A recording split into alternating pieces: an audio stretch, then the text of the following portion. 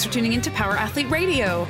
It's not a bad thing to recognize your genetic strengths and limitations. You can actually use them to your advantage because, after all, knowledge is power. Our guest, Dr. Chris Morris of the University of Kentucky, brings us up to speed on something called fluid periodization. And yes, it is as cool as it sounds. Being flexible with whatever program you've chosen to implement is an integral part of this personalized application. The future is now, and the future says that we can test an individual athlete's performance markers on a given day with an array of technology. Take that biofeedback and alter the program so that the athlete can optimize their training on that given day based on things like recovery, power, wellness, etc. Now you can predict when it's best to literally go big or go home. When robots take over as coaches, we will most certainly be fucked. This is episode 293.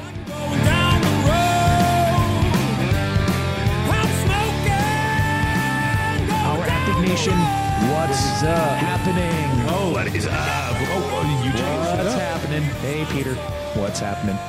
Yeah. So, gonna need you to come in. I'm going to need you to come in on Saturday.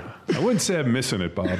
Ladies and gentlemen, you are listening to another episode of the premier podcast in strength and conditioning. Ing. I didn't get an ing out of this. There he is. I was trying to give you a delayed ing after you guys had already inged yourself. I was going to drop in an ing. Self-inging? Ing. That's Ing. a punch. Hey, ladies and gentlemen, big show today. I thought this was a fucking killer show, but before we get into our guest and what's ahead, that starts off hot. We have a hot start. You came out of the gate hot here. I think it was great. Well, it just depends on what the Hens is going to do. Is she going to edit all that? No way, dude. I think that's got to stay. Oh, that's not true. I dropped some good, comments at the last podcast that ended up on the floor of the production office.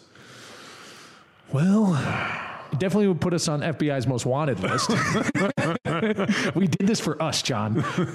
Ladies and gentlemen, it is a new year. It might be a new you. Is that what they say? No, new year? new me, new you? New me. It's a new me, so it's a new year. Yeah, new year, new me. It's a new me, so it's a new year. Am I doing it right? No. New me, new you? It's a new you. Wait, it's got to be your bull. I was just checking the specs to the end line on the rotary girder. But it's your dog. Ladies and gentlemen, proud to announce some cool programming changes or additions in upcoming cycles.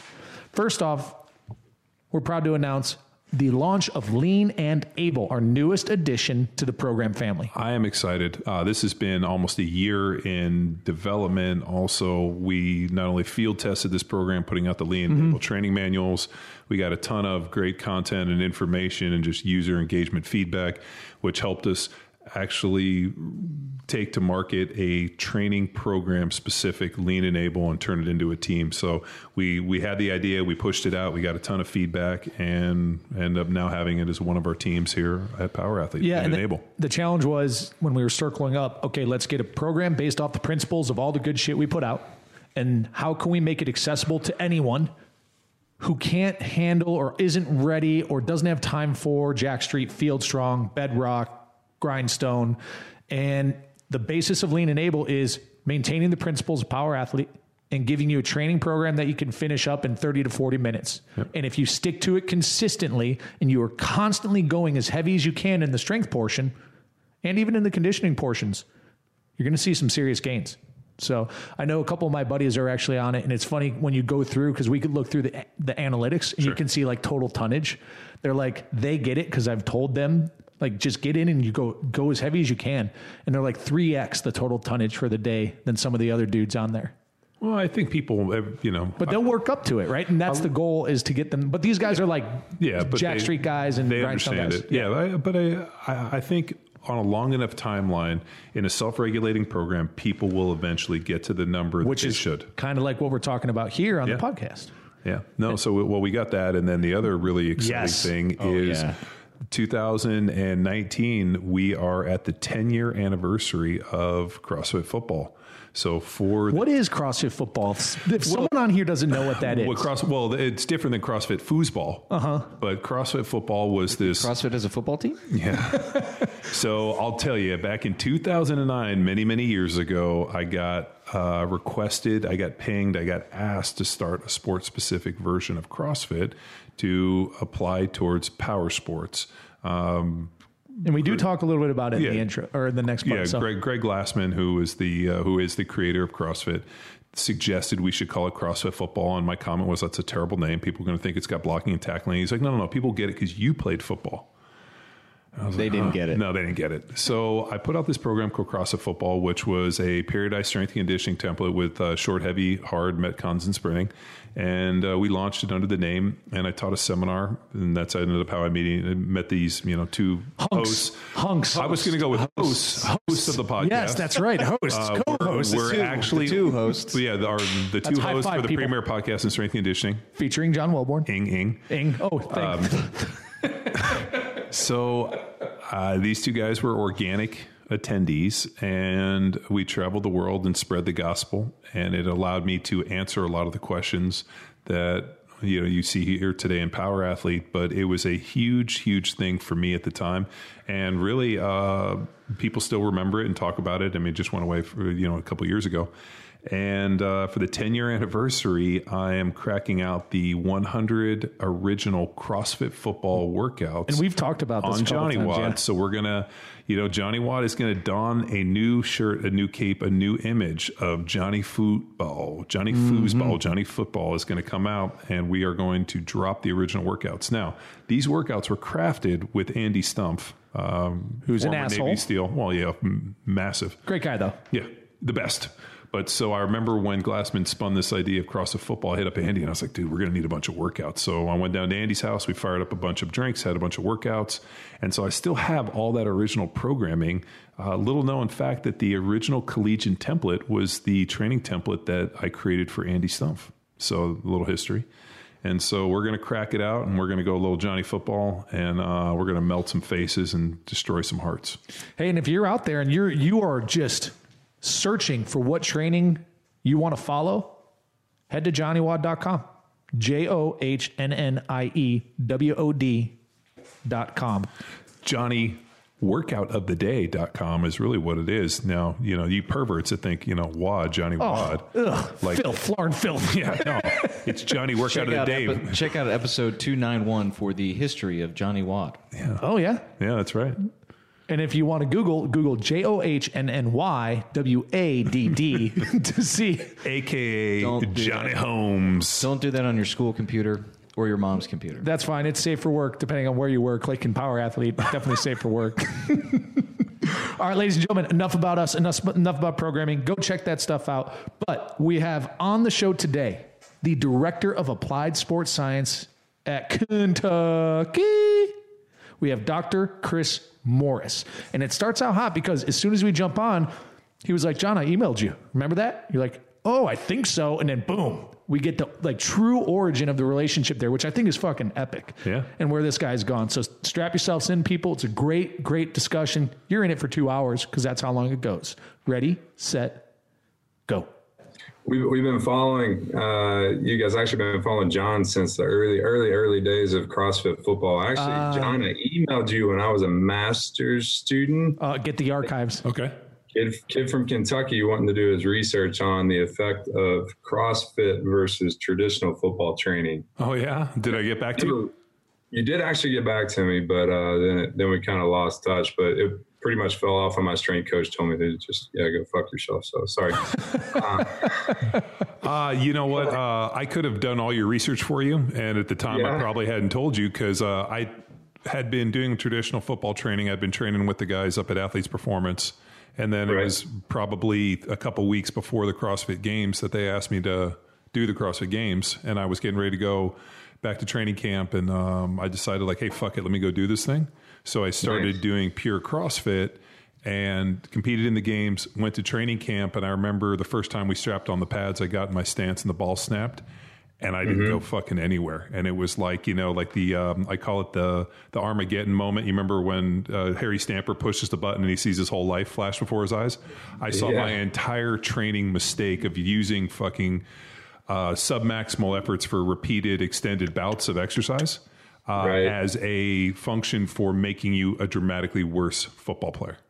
Absolutely. No, it's so then when I ended up getting injured and I had knee surgery. And then Glassman approached me about doing this thing. He was like, do you think we could use CrossFit to train football players? And I was like, no, not in the least. He's like, well, you did it. I'm like, yeah. And I got fucking dramatically worse. And I went through this whole thing with like, if you want to be good at CrossFit, submaximal efforts will cause a conversion of fast twitch muscle fibers to, more of a slow twitch muscle fiber just for the sustained amount of work.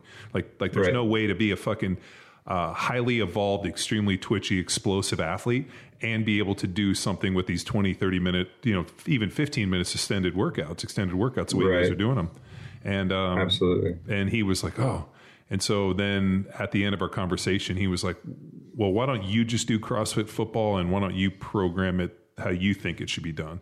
So all I did was just take a standard strength conditioning template with, beginners using a linear periodization. And then, I always had a kind of a mix in my work of, I would do rep maxes. I would do some compensatory acceleration speed work.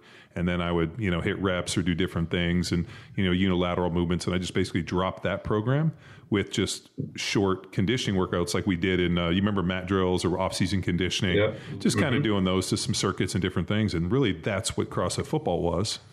And then we launched it out and convinced all these CrossFitters. And next thing you know, everybody's really strong and having a lot of fun lifting weights, getting in really good shape. And sprinting.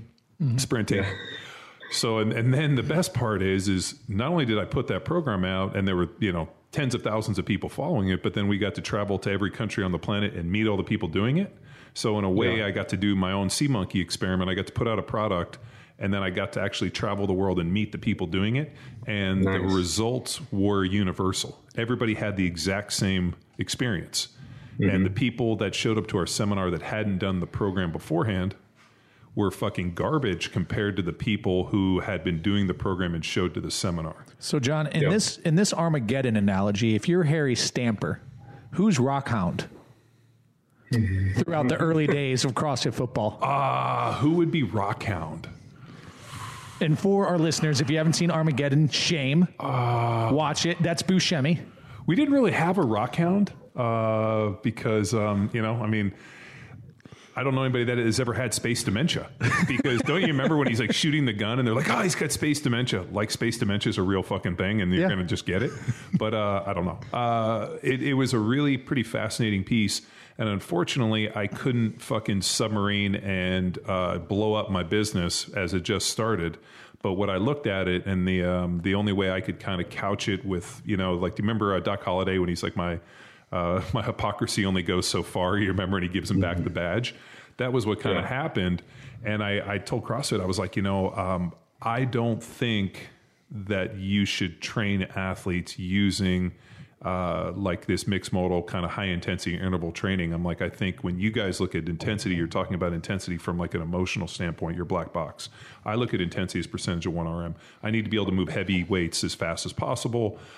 This submaximal, effort is just, it's counterintuitive to what I understand. Like, I know that you were a punter, your ability to catch the ball, take a perfect step, and then drive maximal force into the ball. I mean, if somebody asked you to do that 100 times at 50% velocity, like that would be a negative training effect. Correct. And as I was trying to explain it to them, I realized that Glassman and nobody associated with CrossFit had any grasp of strength conditioning at all, hadn't really trained people and had never read any research, had never done any studies, knew nothing of strength conditioning, had just had this kind of strange, and Glassman's a sharp dude when he's not hammered, but had this kind of observational deal that if you could get people to work out to a near point of exhaustion, like right before throwing up, and you got them to do that repeatedly on an extremely restricted caloric diet via the zone, like, hey, I'm going to give you 12 zone blocks and work you out till you throw up, they got in better shape. Mm-hmm. Yeah. Right? So it was like when I sat down and I started, and he tried to say to me, he's like, there's never been a single contribution to performance or strength conditioning from a sports scientist. And I was like, well, what about VO2 max testing? Mm-hmm. What about testing lactic acid threshold training, or basically coming in here and doing blood work and trying to figure out your ability to process lactic acid? What about that? And I just started fucking hammering with these things, and I realized what he really meant was he didn't know fucking dick all about training. Yeah. And so all he wanted to do was, because I don't know this stuff, I'm just going to cast stones at anything that looks like traditional, because it's easier than me actually figuring out where we sit within the hierarchy. And at that point, I was like, this is fucking awful. But I had this growing business, and the analogy that one of my SEAL buddies, Andy Stump, and I was like, and even Rob Wolf said this to me. I'm like, I don't think I can fucking do this. And Rob's thing is, imagine there was a building on fire and there were people inside the building, and every day you could go in and get one person out. Would you go in and get them? I'm like, of course. He's like, what CrossFit football and what Power Athlete is doing is you're effectively pulling people out of a burning building. And he goes, if you stop, they're all going to burn up. And I'm like, really? He's like, dude, he goes, the only legitimate piece of shred of intelligence that I've seen in the CrossFit stuff within the last amount of years, and this is Rob Wolf, he's like, is what you're doing. I mean, it's the reason that Rob Wolf, I still help Rob with his programming, and it's the best he's ever been, and I just go back to it, like, I stand on the shoulders of giants. I was always like the athlete where I was like, hey, why are we doing this? And I had great strength coaches. But I also realized very quickly that, things like, my ability to replicate force. So I watched a ton of this stuff, and I'm sure you did too, where I watched guys bench like 550, 600 pounds in the weight room, but yet couldn't fucking knock over anybody.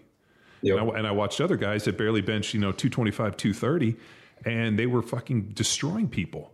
And I remember watching all of these things and then realizing that every time they struck, they were in a very advantageous joint angle. And I remember thinking man, is there something with the hips and the joint ankle and understanding it, your ability to accelerate here and here, fast hands. And then, it just came back to me understanding that it wasn't how strong I was, but it was how fast I could move heavy weights. And then I also noticed a difference within physiques of guys that lifted weights consistently over 80% opposed to those that didn't. And then there was this whole genetic thing where I looked at you think about a bell curve, in the NFL has got all these fucking genetic freaks. And I wasn't one of them, but yet I was able to train myself. I mean, obviously I had some genetic makeup, but I was able to train myself into an advantageous position because I understood posture and position and joint angle and, leverages and striking and first meaningful touches and, how to cover a guy up and play him two-thirds inside out and not how to get into bad positions and, take the first fucking strike and do all the little things right to get me there. And it was what I did for 10 years, and I understood it on a very granular level. And so when CrossFit approached me, it was really, I'm sure I'm sure you start rapping with people, you start talking about training, and they're like, yeah, I want to build muscle just riding an exercise bike. And you're like, where's the eccentric load? And they're like, what's eccentric? And you're like, so what you're going to do is nothing but concentric movements, spinning around, round. And then they'll be like, well, the cyclists have massive quads. And you're like, which ones? The ones in the Tour de France or the sprinters? Yep. And they'll be like, well, and I had this conversation with somebody, and I'm like, well, this, the guys that ride in the hippodrome or the pelodrome or whatever it is, those dudes all have huge quads. And I'm like, are you thinking their quads are huge because of the pedaling of the bike or what they're doing for their training? So it's like causation isn't or correlation isn't causation kind of a deal. Absolutely. So it was really interesting from doing this grassroots experiment. And I'm really sad that we didn't get to connect on it, because the amount of information that we could have collected just from walking into a group and having people voluntarily show up, pay, and then we get to go in and do the research study of and the very first question guys can ask you, what's the first question we ask? Where are you guys from? How long have you followed the program? Yep. How many people here followed it for 1 day, 2 days? And we go through the whole thing, and we could very easily assess who the people were that had followed the program. Just the idea that we squat with our toes forward, the idea that, hey, if I put my toes forward, I can get my big toe on the ground, I can fire a glute muscle, which was completely foreign to the fucking CrossFit community that was squatting with their toes out. Yep. And then they wondered why they couldn't change direction, and they had this terrible force bleed effect. Yep. So, just going through all these pieces, man, I always wish that I had connected with somebody who could have done the research, just, or as been able to make sense of just the observations that I had, because we had so many pools of people. You give away this free program, and then you have people show up and pay you to come train with you, and then we get to ask them. So it was bitching, man, but it was fucking a little piece of me died every single day having to fucking carry their flag. So I guess long story short, nice to chat with you again, since there's some heritage here. You know what I mean? It's been a while. I can't remember. When did you come out with CrossFit football? That was 2009. So I got hurt in 2008 and then had surgery in late 2008. And I was literally posted up on the couch with my knee in a CPM when CrossFit called and asked if I would come help them. To quote them, they said, can you, I always go back to this because they called it a technology play. That, they needed to understand, this is their technology and we don't, and it was just like, you guys don't know how to train athletes, but yet you guys use the athlete moniker. And I realized they had never really defined athlete. Glassman also told the world that he defined fitness and nobody else before him had ever defined fitness. Every time I hear that, I just think of fucking Austin Powers, where Dr. Evil, like, my father invented the question mark. But outlandish claim. Every and you can agree to this, but like every sports scientist, whenever I've read any of their like doctorate, master's work, anything, the first thing they do is define their terms of what they're doing, and fitness is like the universal term. Like, this is how I'm defining fitness. Right. So, yeah. Crazy. Yeah. Lunacy. So, Chris, we were able to connect through Donnie Mabe. So I believe it was over text message, just get a random text from Donnie. And I know when that number comes through, this is somebody that we want to connect with and meet. Well, I'm more bummed that when you were at the symposium, you didn't come over and rap with us, or me at least. I know that was true. We meant to get over there, but you guys had so much stuff going on. We didn't want to bother you. I know you had speakers, and I knew we were getting ready to do this. And, I love Austin so much. So if it means that I have to come back to the cave, dude, I might be able to swing that. So you're more than welcome. Because you were at UT for a minute, right? Yeah, my first job after I finished my doctorate was at UT, and that's how I met Donnie. And they've done Travis Vlantes, who's in my role now, has just done phenomenal work at getting their lab set up and understanding the process behind testing their athletes and evaluating them in a valid and reliable manner and giving that feedback to the coaches. And then really just saying, okay, is what we're doing actually working? And I think Texas has taken that and have gone light years ahead of a lot of universities. So Donnie and that whole organization, UT, has just done an absolutely phenomenal job. So I respect Donnie a lot. I mean, as a leader, he's one of the best. So I don't know, you guys know Donnie really well. So just saw him the other day. But yeah, great guy. So walk us through your athletic career and the motivation to find, research, and dive into one specific topic to then empower performance, which led to UT, and then back to your alma mater. Right. So I guess my athletic journey started back in high school, as a small town rural kid, played football, played soccer. I was in the marching band, wrestled, played tennis. So I just did everything that I could possibly do. And when I found out, after going to UK as a kicker, punter / tight end, I know that's kind of a weird combination. I get there and realize I've never really trained ever because I've always been playing something. And so first year I get there, I get hurt. So you get thrown into a Division I training program. I mess up my shoulder, get some overuse injuries. Next year, mess up my knee, have another surgery, get into physical therapy, get hurt again. And so it was just this constant, get better, get hurt, get better, get hurt, get better, get hurt. And I was trying to figure out, why does that happen? Because there's several guys that this happens to. I was like, why does it happen to these people? And some of that's traced back to I was never really trained in high school, and then get to the University of Kentucky and then get overtrained really quick. Why do I don't recover like some other people? So that started kind of the thought process there.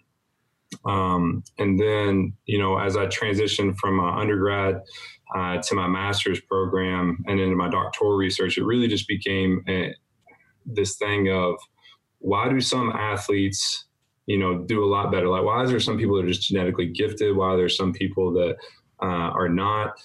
Traditionally, strength and conditioning coaches are just going to call them responders versus non-responders. Well, I didn't like that term. Like, why are these non-responders? I always thought it was hard worker versus not hard worker. Well, and that was the other thing. But you see the guys that are really, really hard workers, but are still kind of in that same boat that never really get better, and we just kind of lump them into the. They fall through the cracks, right? Sure. They end up either getting hurt or they end up quitting. And so, all those things kind of got into like the mix of like, all right, Chris, what do you really want to research, and where do you want to make an impact? And fortunately, at the time that I started my doctoral program, Eric Corum, who was with Florida State, came with Mark Stoops, and his first year was the year that I started my PhD program. So as a former student athlete, I just went into the football training facility and met Eric. He was our high performance director, and said, "Hey, I'm a PhD student here, former football player. Anything you got, love to help out." And so he handed me Omega Wave. I had no idea what Omega Wave was, never heard of it. And so that just became my little thing that I took off with. And really Omega Wave was what opened up my view of what, training was.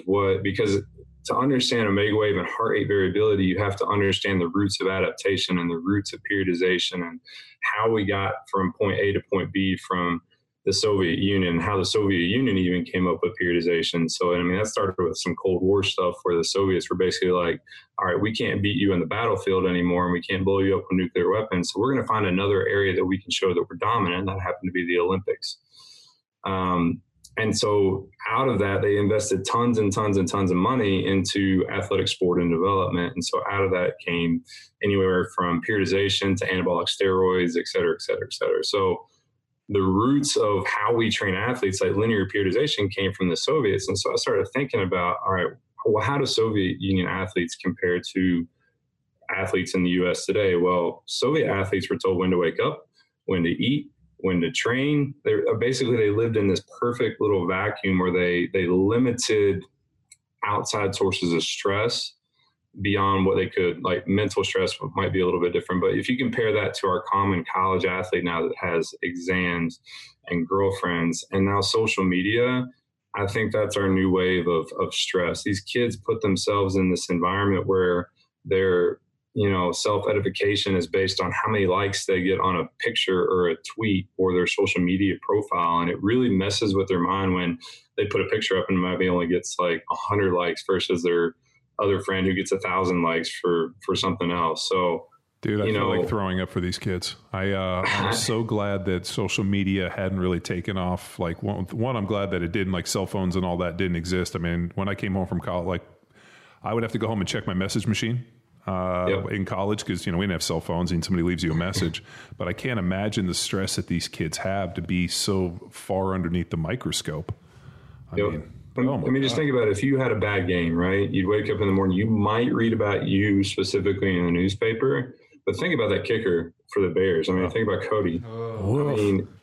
I mean, the amount of, you can't ever live that down. Like you can't just like a couple days later, we forgot about it. Not even his Venmo. They were sending him money. He needed to literally grow. Like I told Luke, I'm like, that dude just needs to walk out, get in his car and drive somewhere and never come back to Chicago. Yeah. I'm a Bears fan, Chris. So, but not like, I got some buddies and I know that city is full of fucking diehard guys, but even I was like, this poor fucking guy. And you know what? Yeah. For the most part, and I'm just going to make this general deal.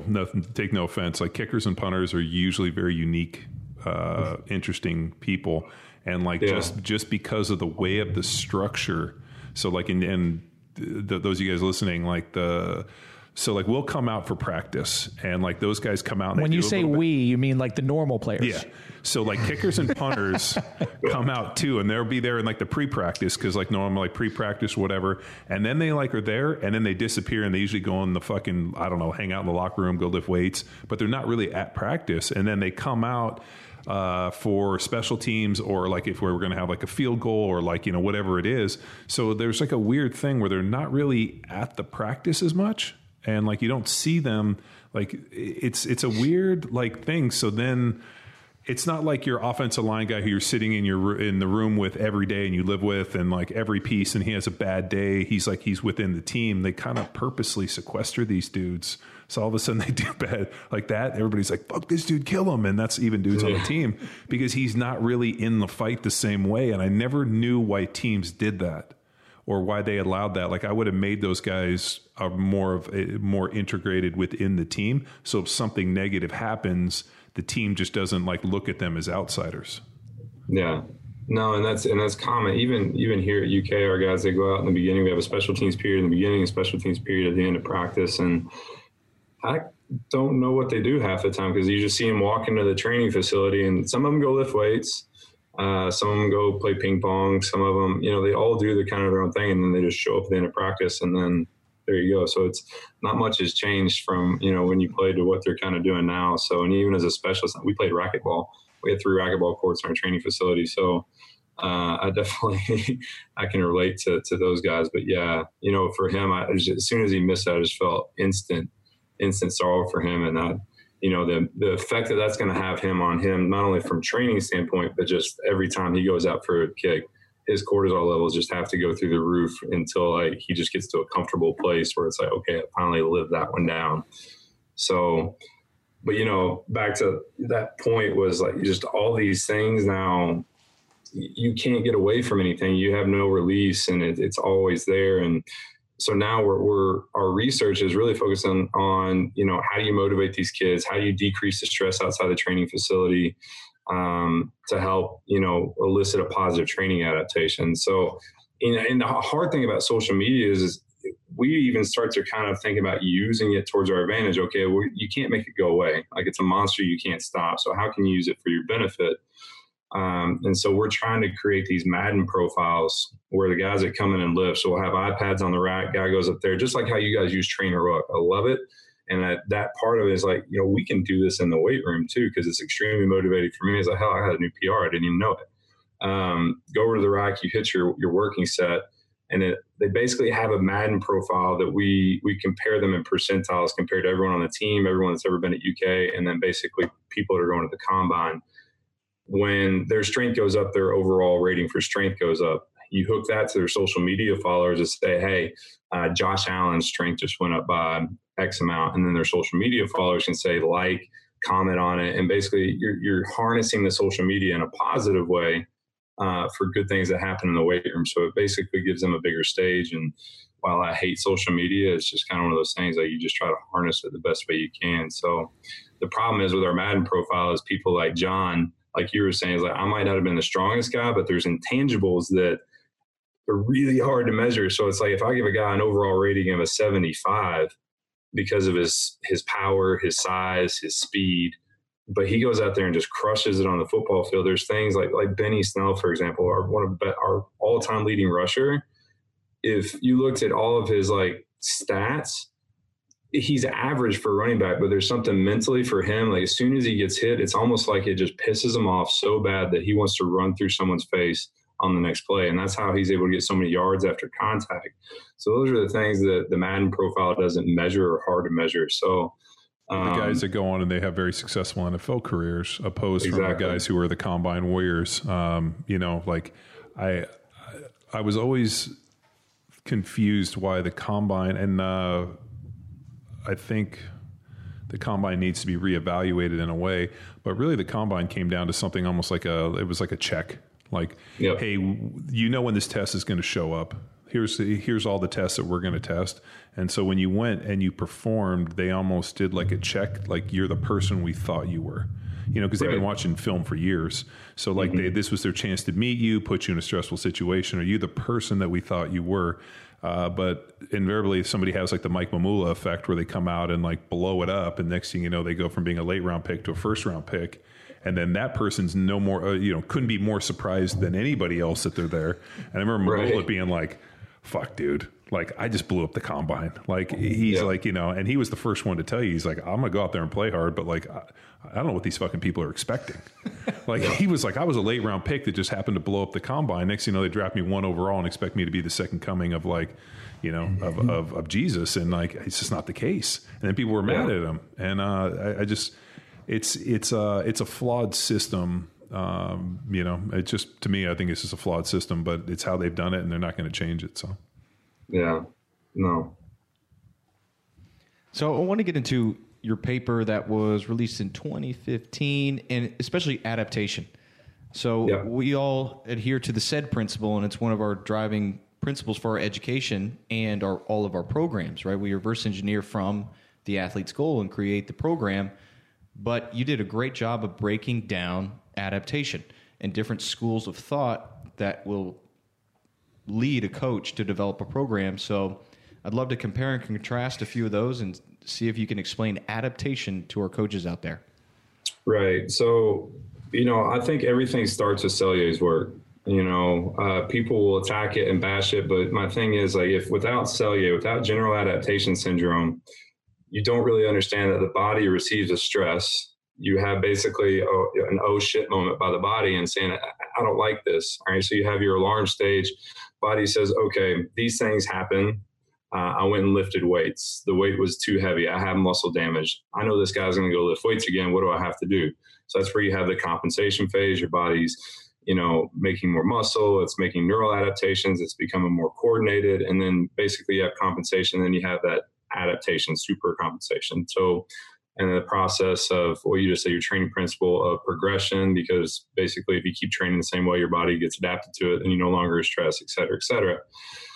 The problem is with general adaptation syndrome is it's very, very, very, its scope is too myopic. I mean, it's too small, right? If you think about it, there's tons of adaptations that are happening at the body at the same time. We look at it, and I think people look at super compensation as like, I'm going to go train and then my whole body's just going to super compensate all at the same time. But there's different systems that are super compensating at different rates. And the other thing is, like, so with general adaptation syndrome, that was just kind of the start. And then someone else came along and developed allostasis, right? So allostasis kind of takes into, all right, we have someone that went and weight trained, and now we've got someone that has an exam, and then, oh gosh, he just broke up with his boyfriend or girlfriend, and then he ran out of his money because we don't know how to manage our money in college. And, the stresses are become cumulative, right? And so what people don't realize is that when those stresses accumulate, then the body has to decide, what am I going to tend to first? You only have so much fuel to adapt. And that was where theory of the dominant comes in. Sorry. So if I took you and I didn't feed you for 3 days, and then on that third day, I took you and took all your clothes off and threw you out in the cold, are you going to be hungry or are you going to be cold? What is the brain going to do first? Right? Hunger or cold? I think hunger. So it's cold. Oh, because I would think the newest cold. One? Yeah. So what's the most dominant threat to the organism? So like the brain's going to reorganize its thought process to say, okay, like I've got enough fuel, you're pretty shredded. So maybe you only have fat stores for a couple of days, but most people are 50,000 calories in fat stores, and you got muscle that's going to try to save. Cold, you can only stay on the cold for so long before things really just start shutting down. So your brain's going to reorganize and say, okay, the most dominant threat to me right now is cold. I'm going to go try to find heat. Once it satisfies that need, it's like, okay, now I need to find food. Now, to relate that to a college athlete is, okay, college athlete comes in here, he trains or she trains. And okay, now I've got this test. Well, depending on the student, because it's funny, my first thought process was just because you have 2 exams, their mind and their stress is automatically going to go to the academic piece. Well, some of our guys could care less about academics. So it's all really specific about what they care about, like what actually triggers them. And so allostasis really takes into consideration, the mental side of it, like what causes this person to stress. And it didn't really hit home to me until I had a long snapper that was here. And when I was testing as a Megway, it was like he was never recovered, always in the red. And I was like, dude, what is going on with you? And he was telling me a story about the service at a restaurant he had on a Friday night. And I'm like, dude, you carried that anger through Saturday, Sunday, and you're still pissed off about the service you got at a restaurant on Friday night. And so for him, things that triggered him were a lot different than things that maybe have triggered our running back. To him, the running back might be triggered by social media or his girlfriend or whatever. The point is, it's very individual to that person.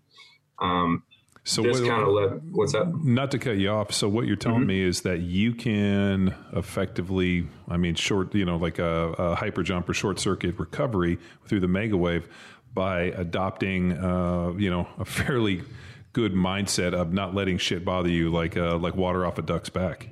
Exactly. So I was going to spring into that is that's what led me to things like, okay, if this guy has issues of handling stress, wouldn't it just make sense if I can reduce your stress outside the training facility that you're going to have more stress inside the training facility and have a better response? So I started looking at things like meditation and float tanks and things that really activated parasympathetic nerve activity.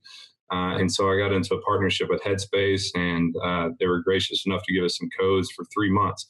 So with the same guy, he was religious about doing his meditation in the morning, completely flipped his Omega-Wave score. So he started getting into the yellow and then started getting into the green. He gained 13 pounds that off season because he was able to just manage. And the thing about meditation is you don't realize the things that are happening inside the brain. So the things that, if you can imagine, if your threshold is here, basically meditation just raises that switch. Like when does shit really piss me off? It just raises that level. It gives you a longer fuse. And these guys didn't realize it, which was hard to get by them because they sit there and they meditate, and they're at the end of it, they're like, okay, that sucked. Like, I don't feel anything. But over the long term, they started to see the results of, like, I don't get mad as often, I don't get triggered, whatever that might be, which in turn can have a positive training response as well. So basically, the student athlete doesn't have the tools to deal with stress when they show up, and it has a Correct. negative effect on them. Yeah, I mean, it's pretty true. I mean, you think about, like, I was just laughing the other day. I still have nightmares that I am showing up to take a final. Yeah, at Berkeley. no, like recently I had that. No, I'd had one recently that I showed up and I was in my class and I hadn't been to, it was a math class and I hadn't been there the entire semester, and I showed up cold for my final, like, to take this course.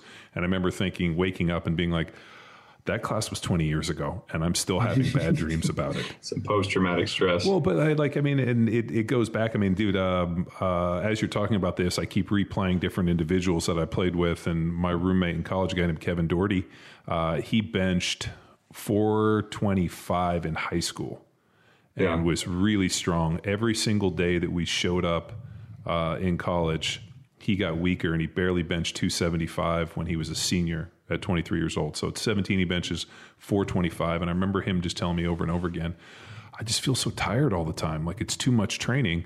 And, you know, in college, we kind of subscribed to like the big monkey thing where we trained 6 days a week. And he was like, I lifted weights 2 to 3 times a week in high school, and I squatted 600 or 700 pounds. I benched 425. I was this all world player. And he's like, I just never feel my legs are under me. He's like, I was leaner then. And I just would tell him, like, Doe, you're being a big pussy. And I used to talk shit to him. I'm like, you need to work harder. You need to want it more. And these standard things. And he just never recovered. And, I don't know if it was the stress or maybe the fact that I also have a theory that what you do prior when in your younger years helps set metabolic pathways that allow you to be successful later. So I think that if you can do some high motor, high volume type stuff younger, it creates a more favorable environment for later in life. And I also have read a ton on supercompensation, and I think that the rebound effect is not consistent among individuals. Like, some people dig themselves a big hole and only come up a little. Some people dig a little bit of hole and it goes up through the roof. And so I just, it's one of those things where I think supercompensation, even though, you know, people write about it, is so personalized to the individual. I don't even know how you'd ever chart it. Yeah. And that's the thing, is if you look at any of the research between block periodization, linear periodization, undulating, every one of them will say, okay, this method was better. And then another paper said, no, this method was better. I really think it depends on your population that you got in that study. You know, we talk about the super comp. I gave a presentation not too long ago about when super compensation theory isn't so super. And it basically dealt with that specific thing, meaning there's no way that you can say in 24 hours, I'm going to get to here. And in 48 and 72, I should reach super comp based on groups of averages. It's just not feasible. Because you don't account for basically the allostatic or all the other stresses outside of that training. And, you know, and that's kind of what the beauty of Omega-Wave or any HRV or any type of assessment that could be, like Brian Mann, velocity-based training is a form of fluid periodization. So if you don't account for some sort of readiness of where the body is, then you're just blindly following a training system without knowing if the body's ready to accept that load. So, well, what in terms of wearables? I mean, obviously, you know, when I got contacted by Omega-Wave, like, the units were for teams, and they were like $10,000, and I couldn't wrap my head around buying a $10,000 unit for myself. But since now they have an app and they've made gone into the consumer market, which I should revisit. I just haven't. But in terms of like the Omega-Wave and some of the other devices with wearables, I'm sure you've tested them all. What's the skinny? Like, I mean, right now I've been testing the Whoop Band. I've used the Quora Ring. We were supposed to, we got hit up by the CEO of the Will Ahmet, the CEO from Whoop. And when I told him I was a continuous user for over a year and I have all this data and questions, he didn't want to come on the podcast. Yeah. Dun, dun, dun. So all of a sudden they were like, ooh, he's no longer available. And the reason being is I have pages of questions, like to the point where like I've done steady state cardio and I've seen it drop up and down. I know that it doesn't record workouts, but yet I'll get in the shower, it's hot, take it off, go put it on when the skin is hot, and it'll record a workout. So I mean, like how they're collecting. I also know that their heart rate variability is totally off. I think what it does is it takes a snapshot with just one recording and then it gives you the whole deal. Because I was waking up and doing Joel Jamieson's heart rate variability first thing in the morning, and it was never consistent. So there, I also have been, not only weighing the total caloric load, but using their total calorie burn. And then figuring out, hey, this is how much I've eaten, this is how much I've burned over the course of a week, and then charting weight, and it's not consistent. So I mean, the issue is like for the wearable, and I think it's super cool. I just know that none of the statistics are accurate, but yet at 280, 285 pounds, my wife at 120, hers is dramatically more accurate. So now I'm like, okay, so if the thicker the arm, maybe the hair, maybe the more muscle mass, it doesn't read the same way. So then we got kicked over to the Quora Ring, because I know when I was looking at measuring oxygen saturation, they do it through the finger because collecting here isn't good. So then the collection site of a ring, I mean, there's so many variables for this stuff. And then Cal Dietz was great because Cal Dietz is like, just use the Omega Wave, dude. It's the fucking best. And that's the thing is that you've got a lot of these companies that are entering the HRV space. And any time that I get a piece of technology on my desk, the first thing I look for is, all right, is it actually measuring what it say it's measuring? Is it valid? And is it reliable? Meaning if I take it off and put it right back on now, take that with a grain of salt because HRV can fluctuate within seconds, but it should be reasonably close to what you just measured a minute ago.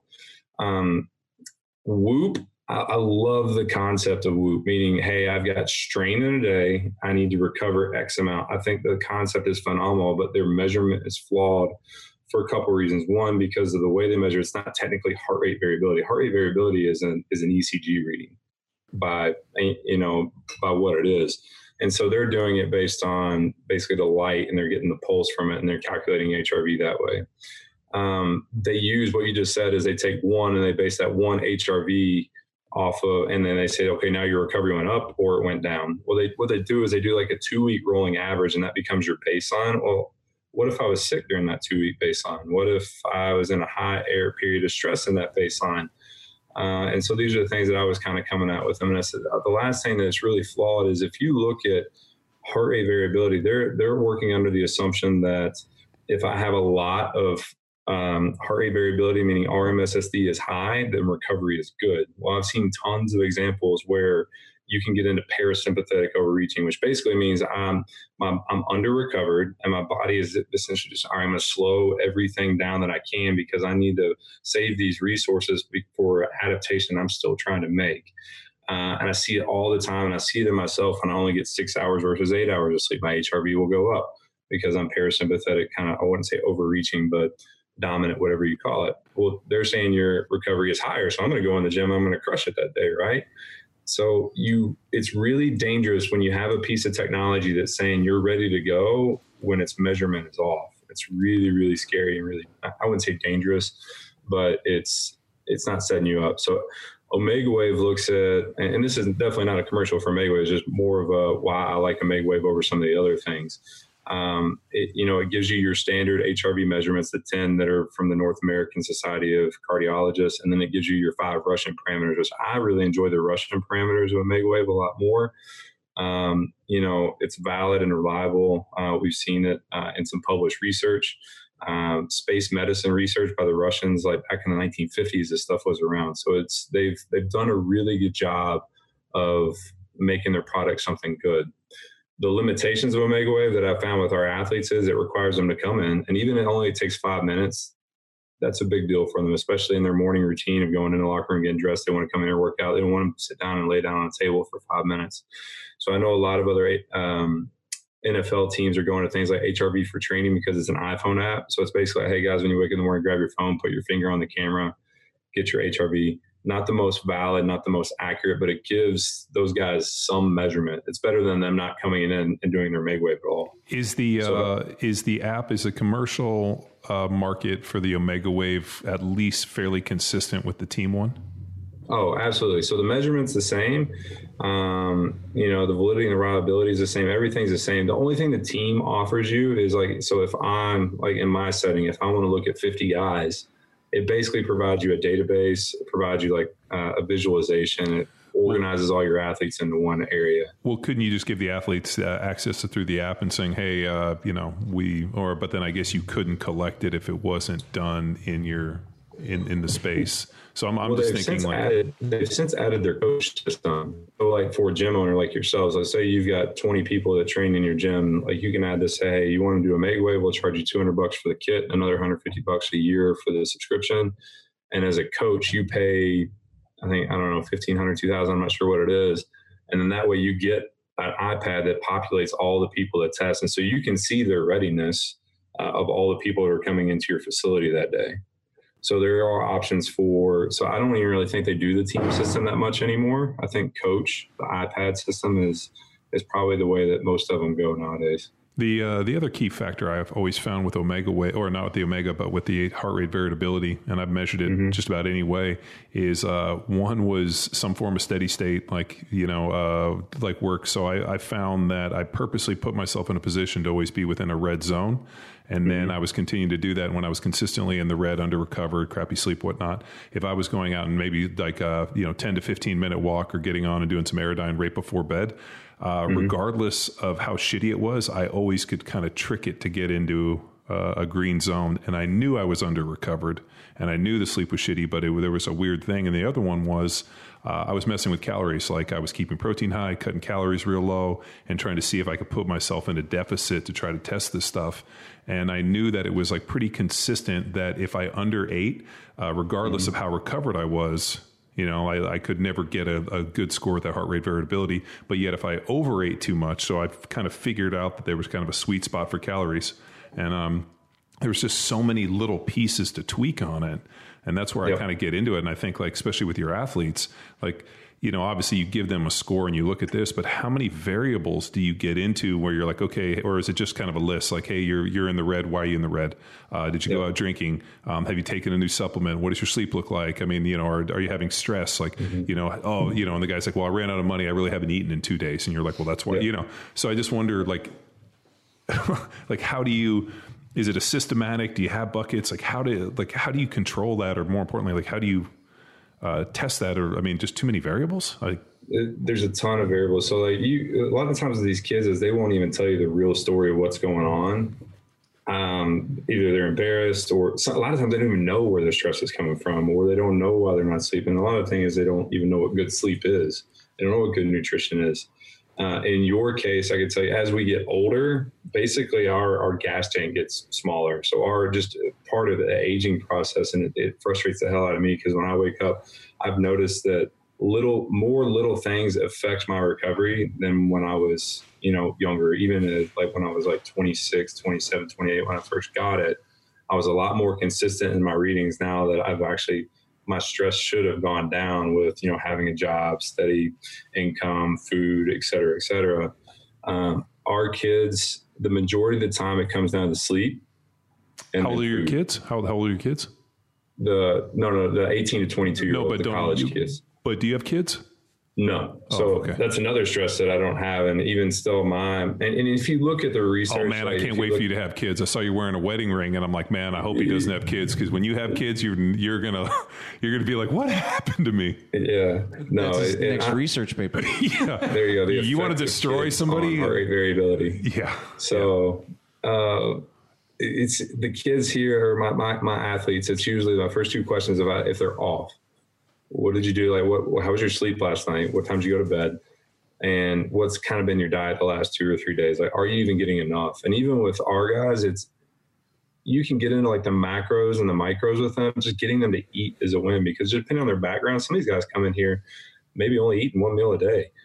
depending on where they came from, the socioeconomic status, their background, and that one meal was McDonald's. And so when we give them grilled chicken and green beans and veggies that they think it's terrible, they won't eat it. And it's not because it's not good food. It's just they've never had things like that. It doesn't taste like that. So we have a whole host of challenges of just trying to get them to eat 3 meals a day.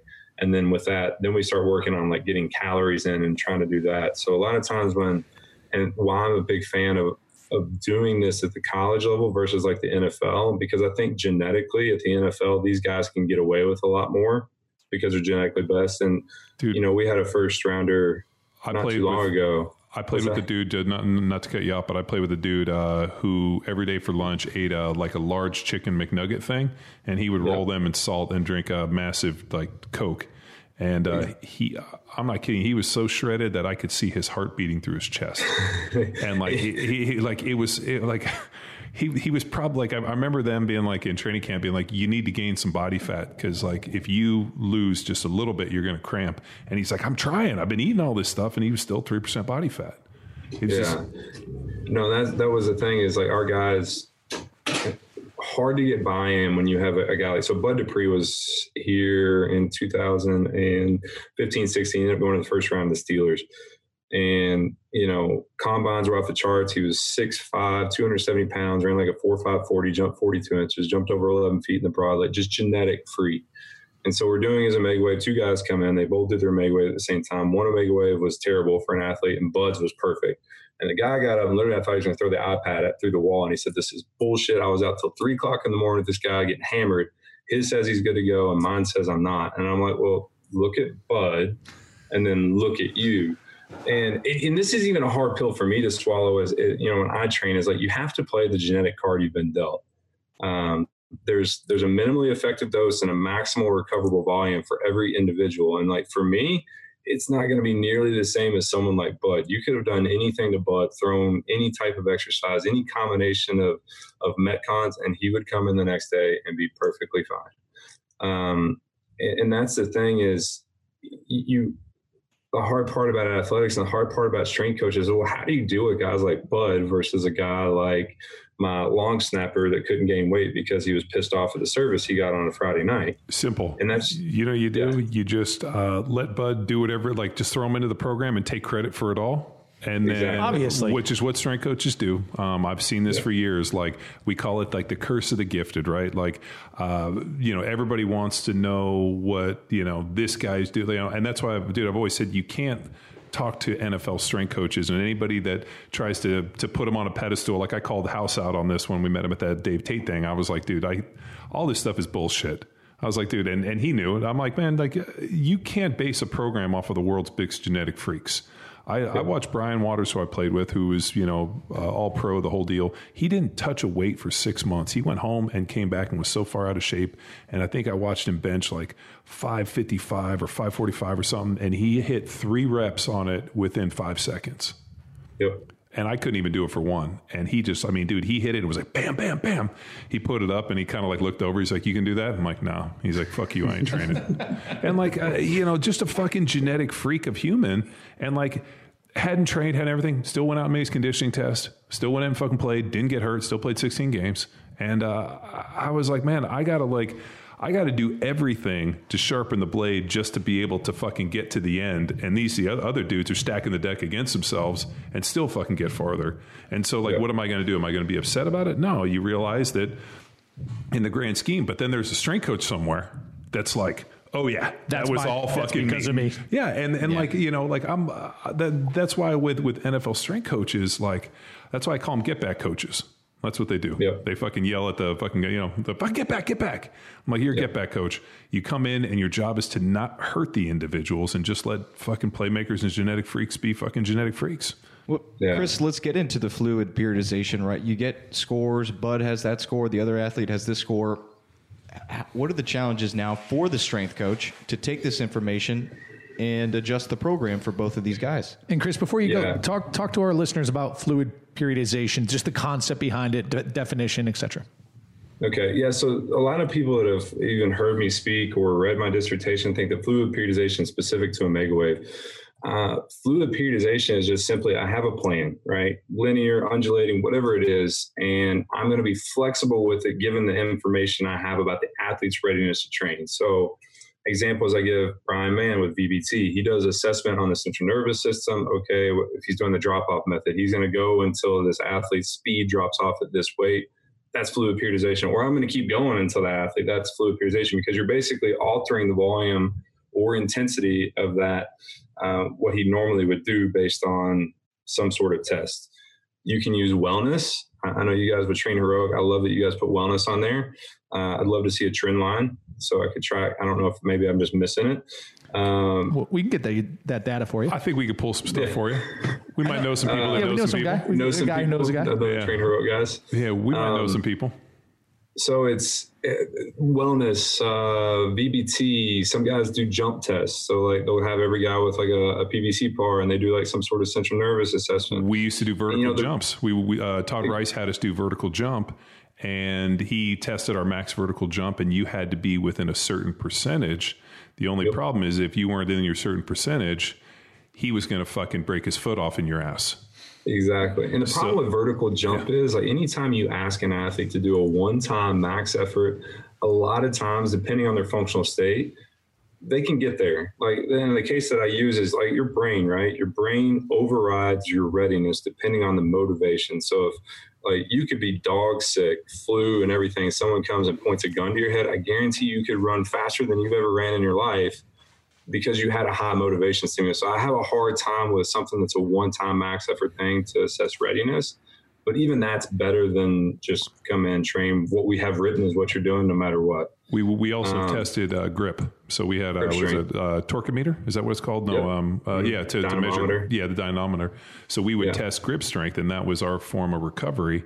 The only problem is that we would do it, and even if it was in like a not advantageous range, they would still fucking put their boots on our fucking neck. So like I just always remember being like, why are we doing all this? You never changed the fucking workouts. And it's like, well, what if you're not recovered on game day? Are you not going to play? And so there was a weird danger of being like, and that's where I sometimes get into this stuff. Like, let's say I wake up in the morning on a game day, it's a big Sunday NFL, and all of a sudden my omega wave or my heart rate variability is in the fucking toilet. Yep. Are the players mentally able to override that and be like, even though this number looks bad, I still need to go out? Or they come in and they're like, hey coach, I can't do it today. My fucking score's a bad deal. So we shut their screens off so they couldn't see their scores during the season for that very reason. So if they came up and asked me, they could be in the shed and I go, no, you look great, man. You're ready to go. Get after it. So we'd lie to it. But on the back end, we know, okay, this game, he's not in a good spot, but this game is all right. His Sunday and Monday recovery protocol need to be on point, meaning that game's going to come at a much higher cost to him. Sure. Therefore, nutrition, sleep, et cetera, et cetera. But yeah, and that's basically just the concept of fluid periodization. You take some sort of objective piece of information about the athlete and you make a logical training decision. And sometimes coaches will say, well, I have an eye for it. I can see it. Okay, that's fluid periodization. If your eye is that good, and some strength coaches have that ability to look at an athlete and say something's off about him, I'm going to make an adjustment to his or her training program. So the reason why I chose Omega Wave is because it's fairly objective. It's hard to cheat. And it included an assessment of that their DC potential is really what separates Omega Wave from a lot of the other recovery tech, meaning the brain dictates everything. And basically your brain controls all movement, all adaptation. And when things slow down in the brain, you know that everything else is going to follow suit with it. Well, what about supplementation? I mean, was there ever anything that you came across that tricked it in such a way? Like, for example, Adderall, Ritalin, beta-alanine, creatine. I'm thinking like things that are some form of neurological agent. And really we've done pretty extensive work with the U.S. military and especially the Army. They have a terrible problem with, energy drinks. So I know General Cameron and I discussed it, like energy drinks, guys go on deployment, they're drinking Monsters, this big issue. And I know that a lot of the guys that we were working with were, big into the pre-workout. And their big question is like, well, what kind of pre-workout do you like? And I'm like, nothing.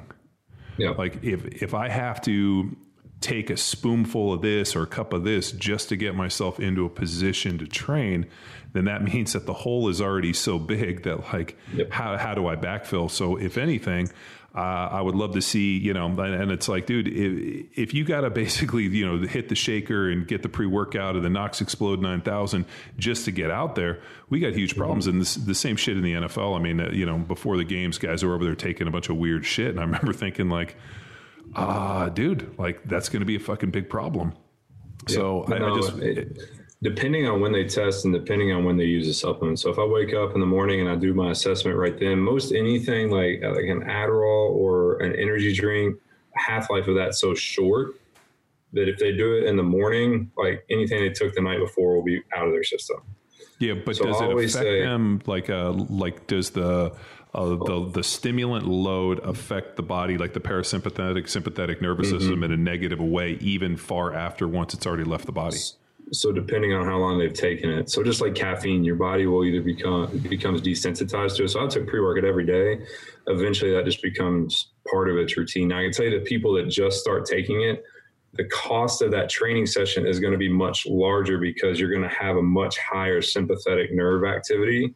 That basically, you think about, you can just look at heart rate, right? I'm burning through a lot more calories. That session is going to come at a much higher cost based on the amphetamine or the caffeine or whatever it is they're taking. And you know, Adderall is big in college, you know, legally, illegally, whatever you want to say. We know our kids take it. And a lot of times it's because they put themselves in a situation where they didn't do something systematically like a paper or a test and they're cramming 24 to 40. Well, that in itself is a stress. And so it's kind of like, if we were looking at it from a research standpoint, it's hard to tease out, was it the Adderall that's causing them to be jacked out of their mind, or is it the stress of the exam? So it's heart rate variability is so fickle that there's so many things that can affect it. And I think it's why you have a hard time finding research on specific things that affect it, if that makes sense. Because like I could take a supplement and then 5 minutes later find out, you know, someone in my family passed away and just completely wreck a training session. So, you know, that's why I don't think that we've even gone down that rabbit hole. We just kind of look at, and you can, Omega Wave or anybody that does it will tell you need to take a measurement really 2 times. When you wake up, and that gives you an idea of like, okay, what has my body done in the last 8 hours to recover, and how am I when I wake up? And if you don't train till 2:00, you might want to test again right before you train to say, okay, maybe from 8 to 2, something has happened that has just triggered sympathetic nerve activity. And it's going to affect that training session. That doesn't happen. Mm-hmm. For recovery with it? I mean, for example, is sleep more beneficial than proper nutrition? Is proper nutrition more beneficial than like meditation? I mean, I wonder if you look at like, hey, like what's the low hanging fruit? And you're like, hey, you know, we've consistently seen that those that sleep at least 8 hours a day have consistently higher heart rate variability and bigger omega waves than those people that sleep 6 hours a day. Those people that get like, I was like, one of the biggest things that I saw for performance was getting vitamin D levels. Like if the vitamin D levels were awful, just by supplementing up into an acceptable dose of vitamin D, that was like a huge, I noticed it, like it just, everything seemed more clear. Everything just seemed to work better. And and like, that was a big thing, especially playing like in Kansas City and Philadelphia, where the sun didn't come out for 6 months and you're inside this building all day. The only time you go out is at practice. And a lot of times you're in this dome. And I remember them coming in and doing some vitamin D testing, and it's like, everybody was super deficient. Yep. And like, I was like, fuck, I'll go to the health food store and get what I need to get. And it was almost like seasonal depression kind of a deal. So I just wonder, in like the hierarchy that you've seen, like, do you start with the low hanging fruit and kind of go from there? So, you know, we've seen the same things with vitamin D. So we have vitamin D for our athletes. Now getting them to take it is another thing. So it's out for them. So in our basically our nutrition station, you've got any and all type of protein, vitamins, vitamin D, just your generic multivitamin. But the biggest thing that I always try to preach to them is sleep. Sleep is ultimately going to be the best recovery tool, and it's the cheapest and it's free, but it's just so hard for these college kids, because you think about yourself as a student athlete, like our schedule this spring, we get them up some of the guys get up at 6 for workouts. We go from 6 to 12 in groups of training sessions. Then they have basically 12 to whatever time for class. Then you got tutors, then you got study hall, and then you get to go back home. Well, think about a lot of these guys want to be a normal college student. So they end up staying up late with either people in their dorm or their apartment just to be normal. And so, they're up till midnight, playing Fortnite or doing whatever else normal kids do just to kind of satisfy that need. So it's like a big thing for us to say, hey, man, you're getting 4 hours of sleep. Let's try to get to 6, and let's try to get to 7, and let's try to get to 8 and see what that does. It's interesting, though, that, sleep and nutrition, because nutrition, if you're not putting in what your body needs, you're not going to recover. Do you guys have a training table all year round? We do. So is it 3 meals all like they can eat breakfast, lunch, and dinner all year round?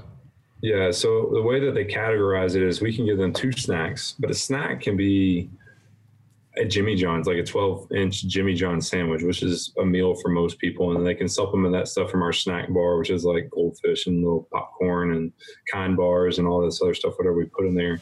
And then we can give them 1 meal, which is more like buffet style, which includes like a main dish, several sides, etc. So they basically have breakfast, lunch, and dinner, because at breakfast they'll have like an omelet bar, and that's a snack.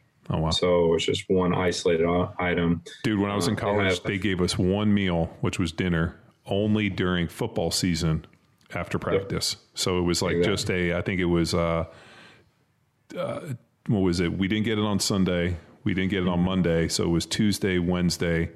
And then I want to say it was bullshit. Like, and I remember thinking like, the NCAA assholes were so awful with this thing. Like, I just remember thinking like most of the guys, and I felt, thank God my parents kicked me a little extra dough. But at the end of the month, like we used to go to this place, Steve's Korean Barbecue, where they give you a big thing of chicken and rice for like $4.99. And I remember guys going in there with their last $20, and they got a couple days just buying like 4 of those and eating those. And that was like all you had. Or, hey, we have these recruits coming in, and all of a sudden you're like, hey, I'm going to host.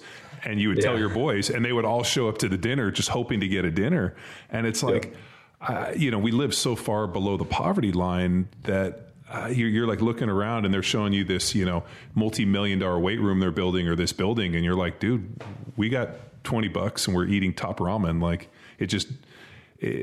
yeah. They've come a long way in nutrition. Even just from the protein regulations in the past couple of years, now that we can give whey protein that's not, packed with 50 grams of carbs. We can actually, because it used to be you couldn't give protein in a greater proportion of like 20 or 25% of total calories. Yeah. And so these protein shakes were just, they're awful in terms of your macronutrients. And now we're able to. Well, it was that Gatorade stuff. You remember it was like 100 grams of carbohydrate, like 15 grams of protein. Really? And they would give you these shakes, and then they'd be like, and then here's this power bar, which is like chewing fucking cardboard. And like you look at it and you'd be like, dude, like I just had like 150 grams of at the time. But then you're thinking, okay, so what else am I going to eat? For me, I've regaled these guys for stories for all like the bullshit that we used to pull off in college, just trying to find a way to, and then you're like, hey man, I'm trying to get to 300 pounds. So then Costco was like, frozen chicken breasts, and, I'm there with the George Foreman cooker. It's just like, it was such a shit show that I remember, like, I always go back and I'm like, man, like this should be something that's so easily solved. But I think what they're so worried is that like one team is going to have this distinct advantage, or somebody's going to cheat. But then you got a team like Nebraska who, they, figured out a way to do it. And I think the big teams are, but that's it right there. That Gatorade recovery shake stuff. It's awful. I just constantly think for most people, and this is really what we get into with our own stuff, is, everybody wants to like kind of go to like the top of the pyramid, to like the smallest margin of error. And I'm always big on trying to get people to go to like the maximal return for the minimal investment. Like, what's the low hanging fruit? People constantly ask me like, like what supplements should I take?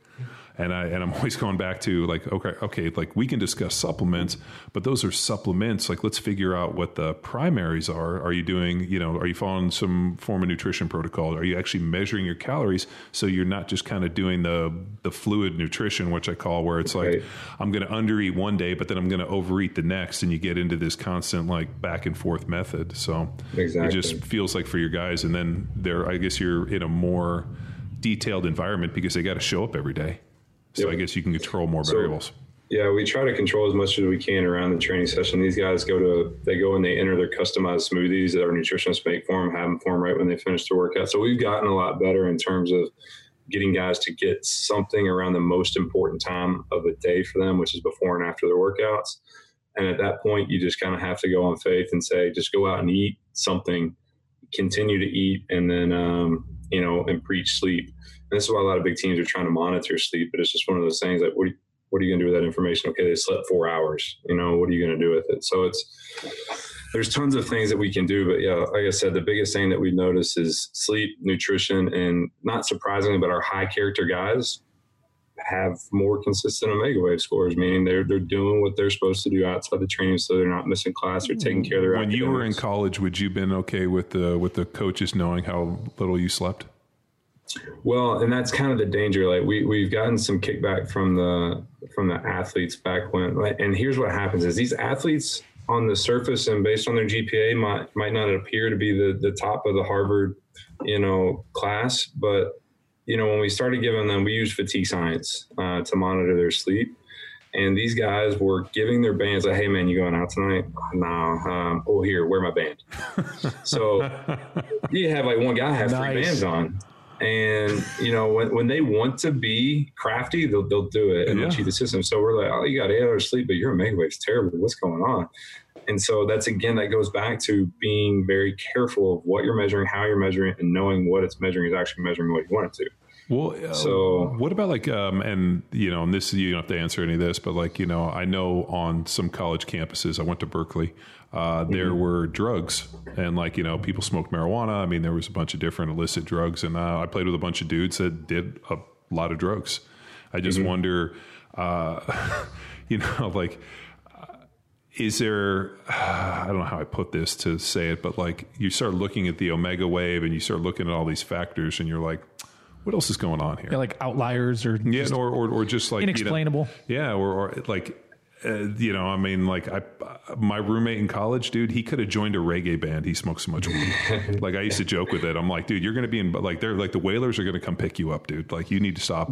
And I always thought about, I don't know, maybe his stress level was so fucking low because he was baked all the time. But I remember thinking that, if there was any form of neurological testing, they would have been like, dude, this dude's a potted houseplant. Yeah. So, we've had athletes that we could probably go and say, yeah, we know our guys. So typically guys like that are extremely, extremely parasympathetic. The hard part is, and my administration would kill me if I know I said this, but it's look at the NFL, the guys that are smoking now, there are potential benefits of using it. It's just a matter of when they're using it and how much. If they're using it before they come into train, you're going to have a negative training effect. Meaning basically if I'm doing a lot of high intensity interval type training that the heart you simply can't activate your sympathetic nervous system to a level to supply the oxygen in the blood that it needs to sustain that workout. Sure. But on the flip side, think about the parasympathetic reactivation post-workout or reducing outside stressors after your workout. So it's one of those things that, shit, man. My training partner was Kyle Turley, and I played with Kyle. And Kyle is a huge proponent. I mean, I remember him, him getting fucked up and them giving him pills and me being like, yo, man, you need to go fucking smoke some weed or something, dude. I can't be around you if you're taking these fucking pills. Yeah. And, he's since have gotten really big into the medical marijuana, moved to California. He's got a big CBD business and is really at the forefront of this idea of we know that, there's a lot of problems, and just through observation, and this was purely observation, and I'm sure that maybe somewhere somebody could validate it, but I'll tell you this, from my NFL career, the guys who I observed that took the most amount of pills seemed to be the guys that have the most amount of problems once they retired. Now, yep. I'm not saying that the pills were the issue, or maybe the fact that something within, I don't know, their pain threshold or how it was reactive, that they needed the medication to be able to do their job. I don't know how it all works. It just was a weird observation that the guys that I saw just chewing those things like breath mints, because I never really took any of that stuff. I was never a big pill guy. And I just know that the guys that seemed to have the most amount of problems post. So my thought was, if you could have maybe given them another option, maybe they might not have had the same issues. And then if you think about the inflammatory effects and the skull lining, and get some really jiggy stuff. Yeah. Like I said, the pills versus we're so new into this research that I know it's trending in a very positive way. Physiologically, it makes sense for me, like the CBD and some of the marijuana, the medical marijuana that actually can cause a lot of good for a lot of people. So maybe I can propose a study to my administration to see if we can get some medical marijuana and effect on heart rate variability for some of our athletes. Well, I mean, if I know that they just went 50 state legal with the CBD. Yep. You know, if you wanted me to hook you up with Kyle and his company, they have a pretty good product. I don't know how all that works, but I would never want to put myself in that situation. But I always thought that if they, you know, and dude, you played the game, man, you know the deal. Like, you know, guys get fucked up, they come around, they hand you a big box of, or maybe it's since changed, but I remember them coming and giving us I get a bottle of pills and it's like 99 with like 5 refills. And I'm like, fuck, I just sprained my ankle, dude. Like you, absolutely. And I think that things have since changed because of a lot of issues. Like they don't give Toradol shots like they used to. They used to be able to hand those things out like breath mints. Right. And so I just wonder if, you know, you're in such an interesting place because you're measuring all these different biomarkers for performance, and almost how do you kind of, you know, like gauge that stuff when there's all these extraneous factors from, you know, big hits on here, you know, pre-workout, you know, stimulants, you know, maybe illicit drugs, alcohol, you know, I mean, all these different factors. And it seems like a fucking arduous process to have to try to measure this stuff and then make sense of it. Yeah. And so, like I said, we try to keep things just to the morning, just to assess the recovery. Now, what happens in between morning and the workout, we're willing to kind of take the chance that it's going to have like not as much of effect, and then basically deal with it the next day, because there's simply no way to measure everyone's individual response to any individual stressor that affects heart rate variability. All I'm really interested in is, what do you look like today? And, you know, if I can dig a little bit to say, okay, where is this lack of recovery coming from, or where is this stress coming from? And if I can fix it, I can. If I can't, we just kind of deal with it.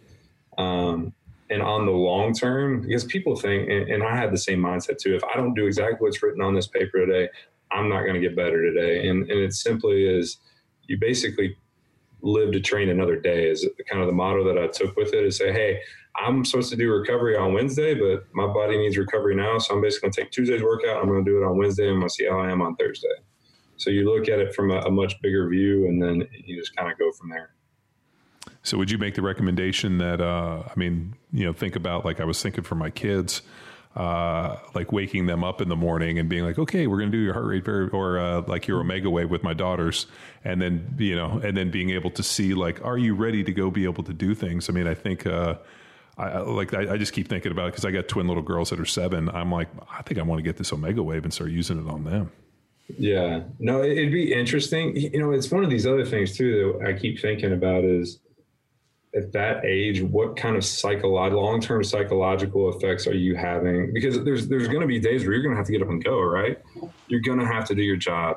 And by taking a test and it says, oh, I'm not ready today, like, what are the long-term effects on the psychology? Like, you have to have a lot of buy-in from your athletes. I mean, they really have to understand what you're doing for them not to take advantage of that.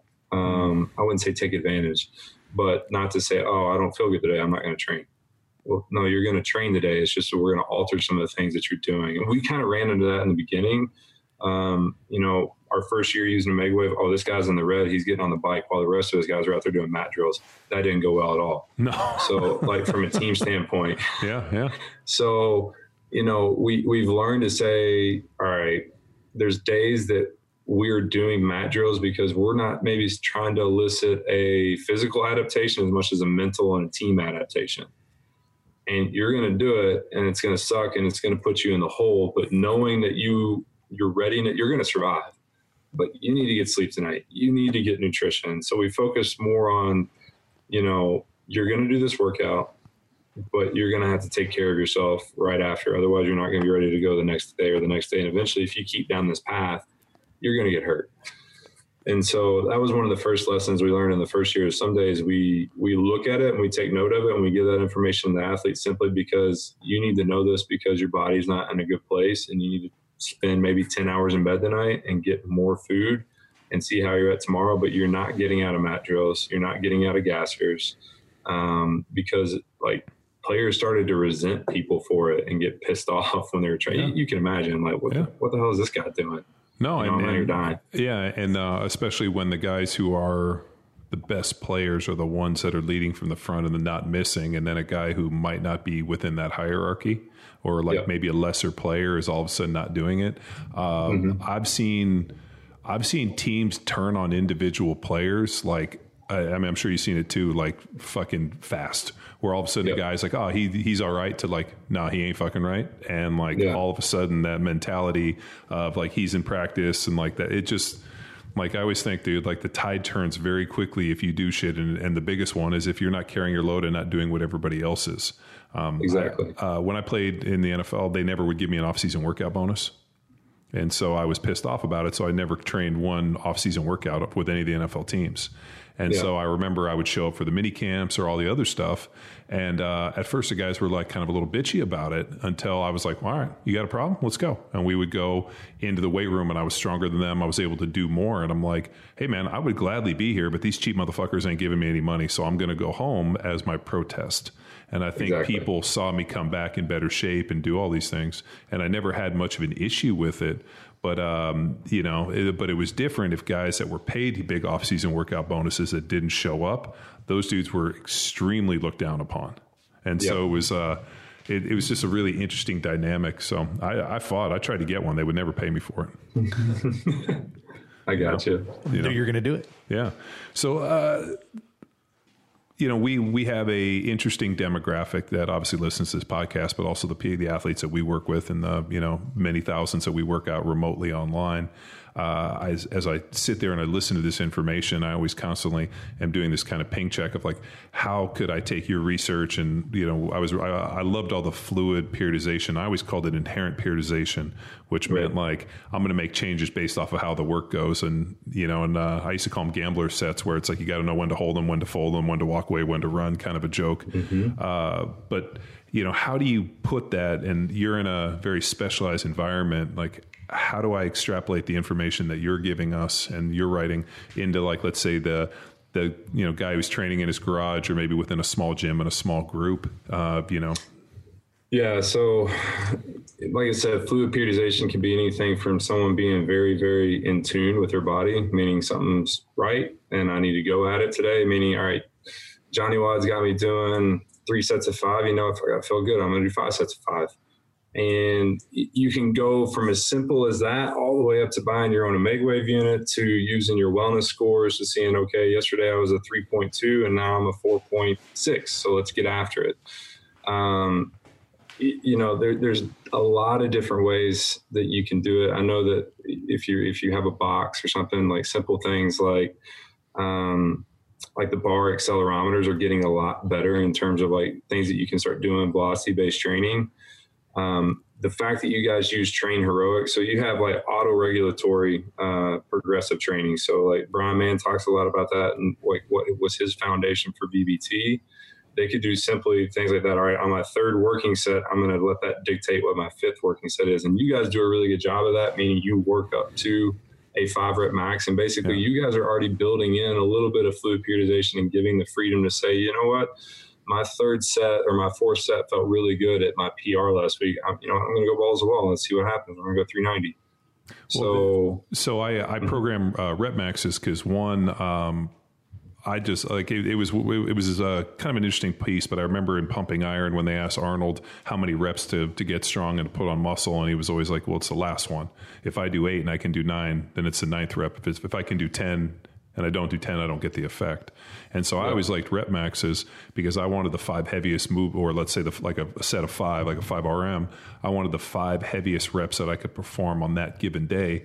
Because we used to do these standard periodization programs like Todd Rice had. And I remember we did this Olympic lifting deal, and it was like a 6 or 8 week program. And I remember right around week 3, I came in and the weights were uncommonly light. Like I remember I was like snatching like 130 kilos and I think I cleaned like 165. And I remember I was like, wait a minute, like this feels really light today. And I remember thinking like, should I put more weight on and see how far I can go? But I was too, I didn't want to deviate from the program because if I did, he would fucking try to rip my nuts off. Yeah. And so I waited to the very end to when we were supposed to max out, and I didn't hit anywhere near the numbers that I hit when I was within the training cycle. And I remember thinking, like, I'm never going to make that mistake again. And the day that I come in and the weights are light, I'm going to turn it up. And the day that's heavy, I'm just going to survive. And so that's kind of where I got away from the classical periodization. And the other thing, what I didn't like is like, hey, we're going to test these 1RMs. And then in April. Yeah. Well, come back in June. Well, no, but we did these 1RMs. And then all of a sudden we had to keep these percentages over the course of like 2 or 3 months. And like they just weren't accurate at the end. And it's like the weights got heavy. It was weird. Like we all got stronger. Everything got light. And then there was like a weird period. And then everything got really fucking heavy. And I remember thinking like this shit was light a couple weeks ago. And so that's where I got into this idea of like, if it's light, I'm going to go for broke. And then that's where I got into the rep maxes. And then any of the compensatory acceleration kind of cat work or speed work with a percentage, I didn't trust the percentages. Like, hey, if I'm working, you know, and at the time we didn't have velocity based train or like a accelerometer or we ended up with Tendo units. But then I could figure out like, hey, if I'm going to do dynamic work off of my percentage of 1RM, some days it was heavy, some days were light. So then I realized that actually the percentages were only good for maybe 24, maybe at most 48 or 72 hours. Yep. And I actually got that from Louis Simmons. Like, hey, what you do in your max effort on a Friday is only good for percentages on a Monday. So I figured 48, 72 hours. And that's how I kind of backed into a bunch of this stuff, just trying to, you know, because how do you offer programming to a whole bunch of people you're not training with or seeing on a daily basis? Yeah. So, no, I get that. And that was kind of like the whole concept of 1 rep maxing and being a scientist, I want to say, all right, we're going to do a pre-test and then we're going to do a post-test. I'm going to assess how good my program was. And it's like my strength coach at the time. And it's funny how I've evolved as a scientist, strength coach, whatever it is. Like because he's been in the business for, 20 plus years. So he's seen a lot of stuff. He doesn't do pre and post testing because he doesn't believe that on any given day, you're going to walk in and be able to hit a 1 rep max.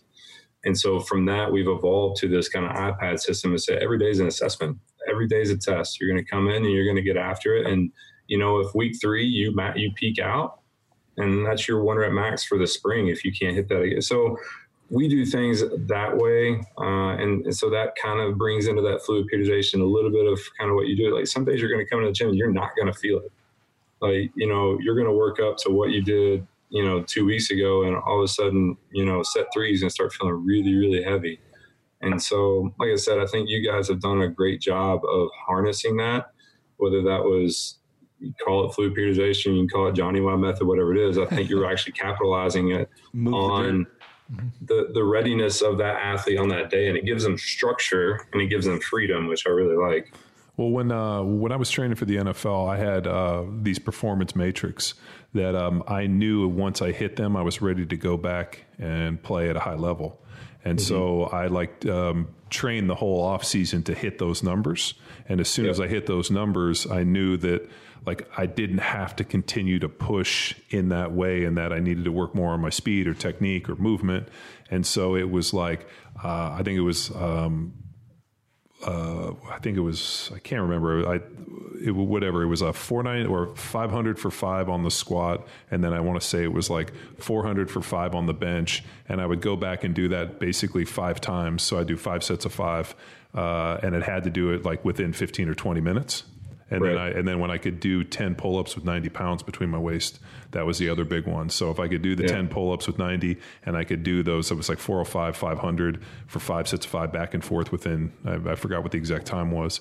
But once I hit those, and then the other one was 585 for a set of 8 on the RDLs. And I had all these numbers that I had hit at when I had played my best season.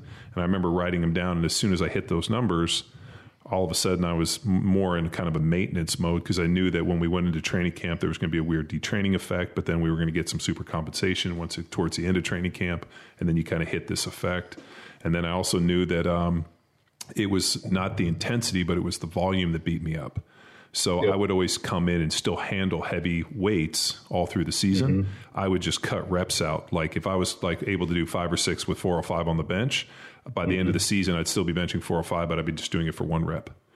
And so it was just this idea of like, I just knew, I'm like, I don't get tired from intensity, but it's the volume that kills me, which is so counterproductive because most people are like, oh, just do 3 sets of 10 at a lighter weight. And I'm like, dude, that's...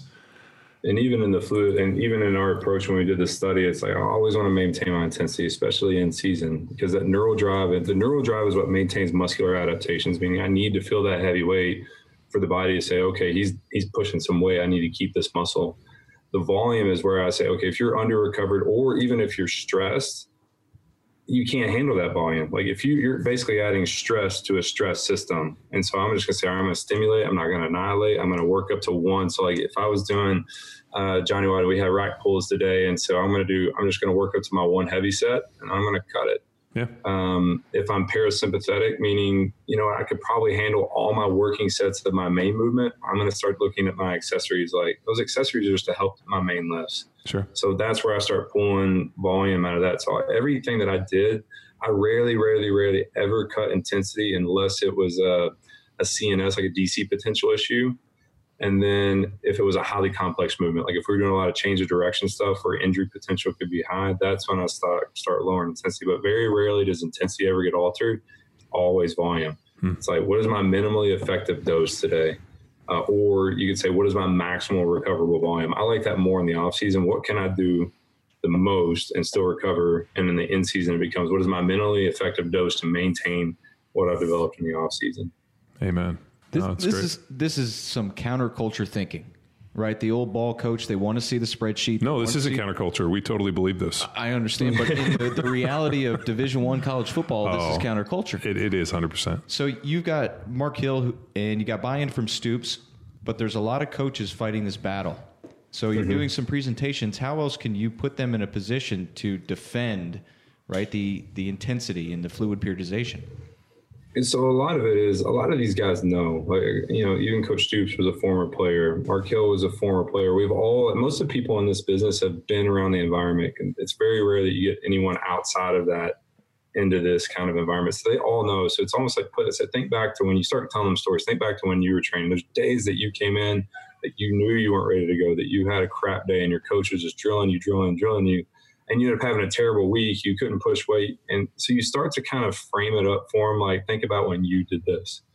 And then basically, I was fortunate enough to say, hey, let me test this in the summer leading up to our preseason where this is important training. Let's just see what the results are. You've got guys that are doing a mega wave, guys that aren't doing a mega wave. So basically your starters versus your non-starters. Let's compare their individual gains and results to their individual gains and results. And you see positive adaptations. You could clearly see a split line between the guys that didn't follow fluid periodization and the guys that did, and I was fortunate to have that opportunity because a lot of coaches would be like, yeah, no, you're not going to do that. If you think that one program is better than another, then everybody's going to do it.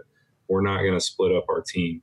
But my point to him was saying, listen, we were going to do this anyway, so you're going to get these results regardless. And I'm proposing a benefit. His fear was that maybe they weren't going to get as high benefit as the other guys. But, having that data and having the opportunity to show them, like, listen, you live to train another day. If the body's not ready, it's not going to recover. It's going to push them farther down and potentially lead them to injury.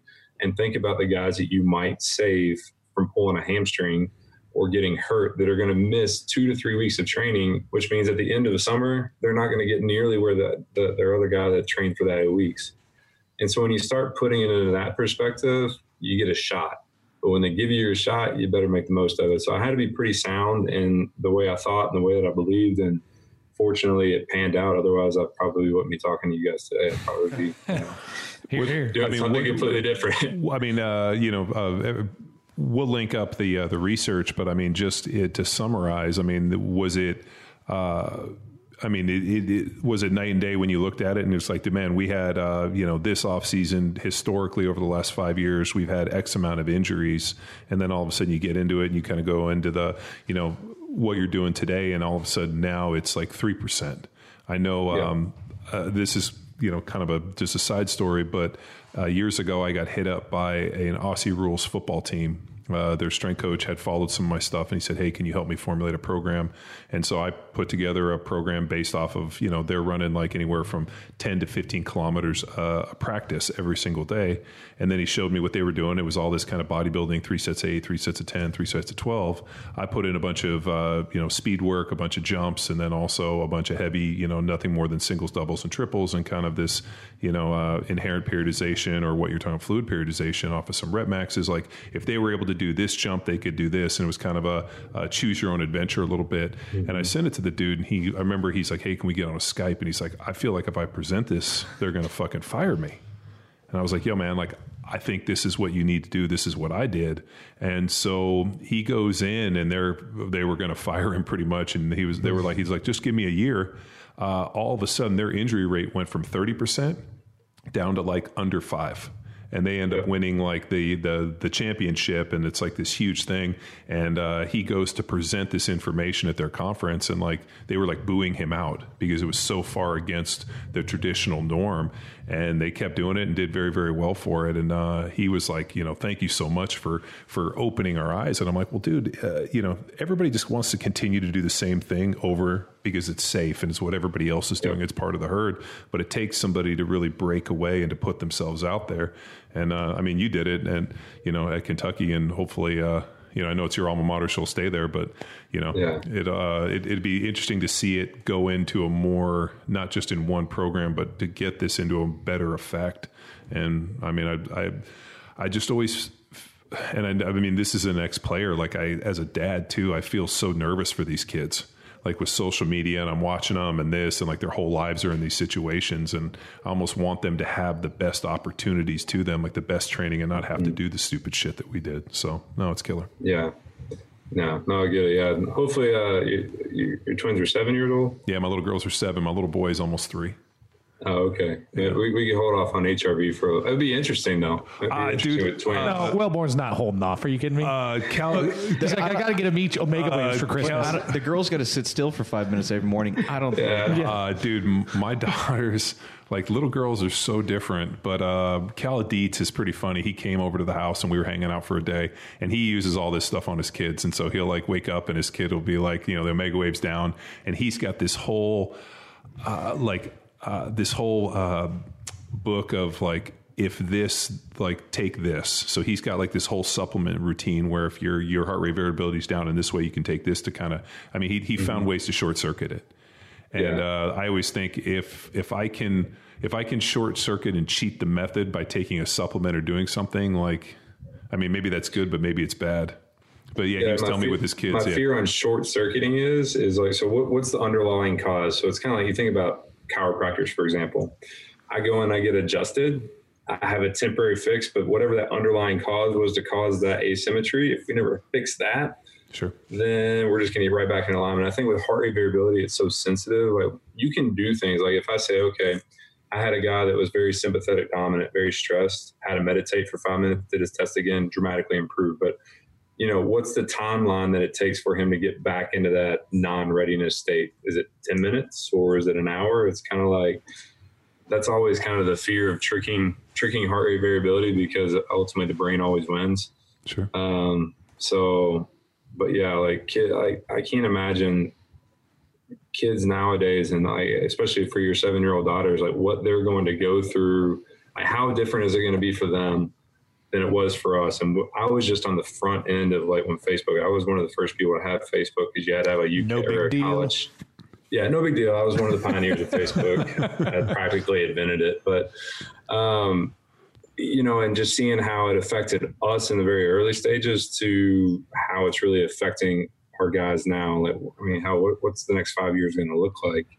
So hopefully rebound. Pendulum swings back. Hopefully Kentucky football championship and people start listening. No. I think that when something swings too far one way, it swings back. And like I was just reading something how most kids under the age of like 22 right now aren't on Facebook because their parents and all their parents' friends are on Facebook, so it's not considered cool anymore. So Snapchat, where they think that like it disappears where it doesn't disappear, or or Instagram or these other ways have become like much more, strategic within a certain demographic, and Facebook's kind of like an old technology. So one of the biggest thing that I've seen with social media platforms is people trend towards Snapchat and Instagram because there's less political, less things that are going to trigger you. Like, so if you're extreme Republican or extreme Democrat, you don't get on there and see your friend that's a Republican saying something or your friend that's a Democrat saying something. So a lot of people just get on that because they just want to look at pictures of somebody's dog doing something crazy, Yeah, food, dogs, and butts. There are a lot of butts on Instagram. Thank God. The one thing that kind of blows. Is that your handle, Luke? No. Is I didn't. Are you looking it up? I kind of fucking hate Facebook for the fact that I really didn't want to know how stupid some people were. Like, I have friends and I'm reading this stuff and I'm like, I would have been better not knowing that you were this dumb. And like more importantly, you feel comfortable perpetuating this nonsense. Yep. And like, it's just, I always thought with like more connection and like the internet and all this, that there would be like more humanization. And it's almost like more people are detached, but they're searching to be offended. I just didn't foresee this in any way, but I feel terrible for these kids, man. Like, I just feel like the big one, like, you meet a girl, you go out, like that happened to Edelman where he was sleeping and that girl like snapped a picture of him and was like, I just went home and banged him. And you're like, I like saw that. And I was like, oh my God, my wife's like, what? Like, why is that bad? And I was like, are you fucking out of your mind? She's like, I can't believe you're this upset. I'm like, dude, like that's, oh my God. Like, I can't imagine bro code, that. like the opposite of bro code. Slay code. Yeah. Like, just getting outed. Like I said, so terrible. the next wave of training is not going to be from the neck down. It's going to be from the neck up. So, yeah, fair enough. Well, I mean, so is there a point like where, Kentucky football has a, 3-day kind of almost like symposium type deal where you bring in your players and you're like, these are all the problems that you're going to face. And here's some ex-players. Hopefully don't get up there Chris Carter style and say, if you're going to do shit, you got to have a fall guy, because that's what got rid of the symposium. I don't know if you remember that, but The NFL symposium, not the Power Athlete Symposium. No. So the NFL had the player, had this symposium, which was like all rookies had to go to, and it was a kind of a big deal for I had to go, and you get fined unless you go. And Chris Carter got up there and was like, if you're going to go out there running the streets, you got to have some dude in your crew that's the fall guy, which means he's the guy that you've paid to take the rap for shit. And while a very good, not the worst advice in the world. I mean, not bad advice. You probably don't want to throw that out there with video cameras and stuff.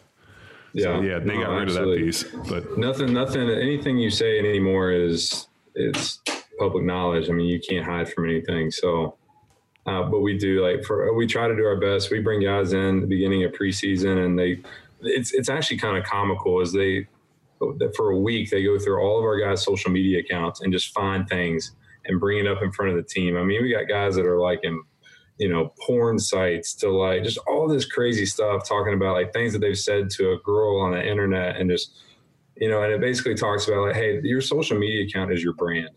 And the things that you put onto your social media account, like NFL teams are looking at this. Yeah. They're looking to see what kind of character, what are things that you're liking, what are the things, because, this is becoming predictive. Just like I said, I can predict the guys that have high character are going to have more consistent omega-wave scores, are going to have positive adaptations in the gym because they take care of themselves and they don't let a lot of outside things affect, what they do. So, we're trying, but it's so much, so fast, always changing. And then at the end of the day, it's a drug for these kids. It's a place that they go to get, praise. And it's also the same place that they go and they get just broken down by fans, and fans just have no clue. Exactly.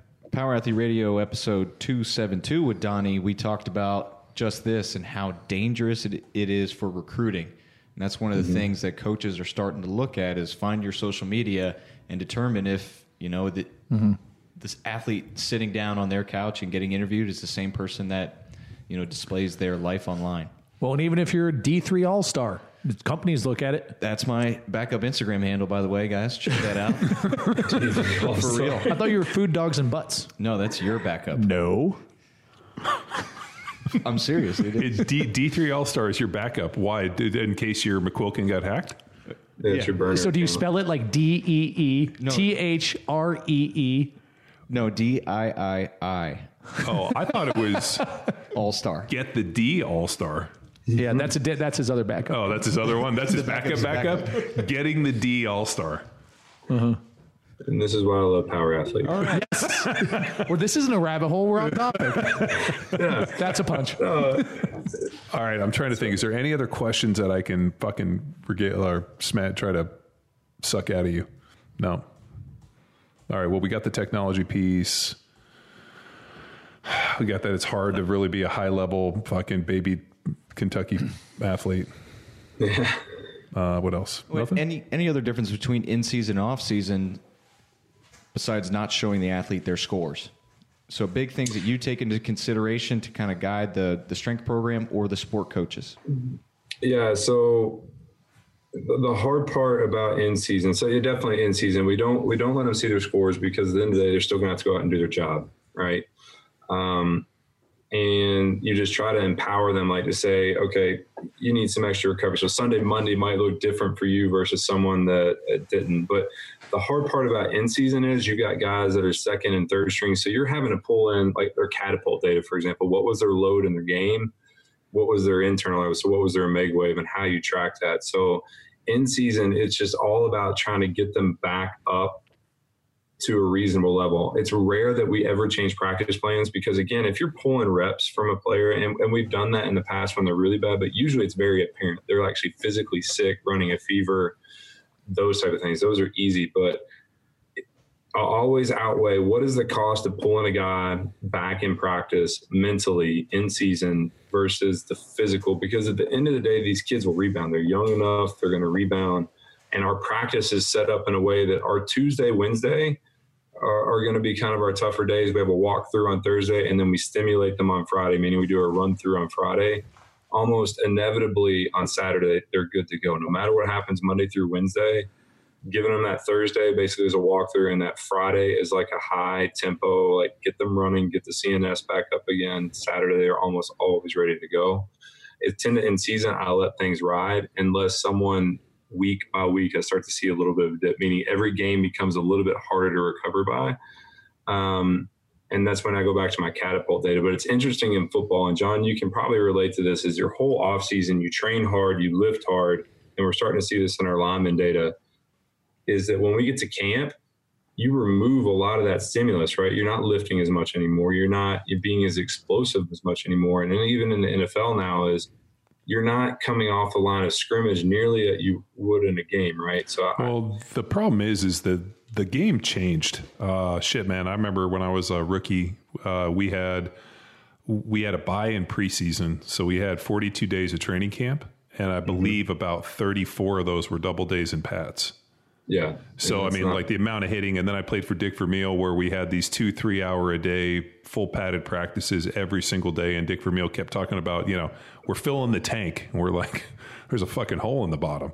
I mean, so like and then all of a sudden that new CBA came out, and they limited the amount, like you can only do one padded practice a day, and you can only have, I think it was like over the course of training camp, like 12 padded practices. So they really limited this stuff. And people were like, oh, isn't this great? And I'm like, no, this is fucking awful.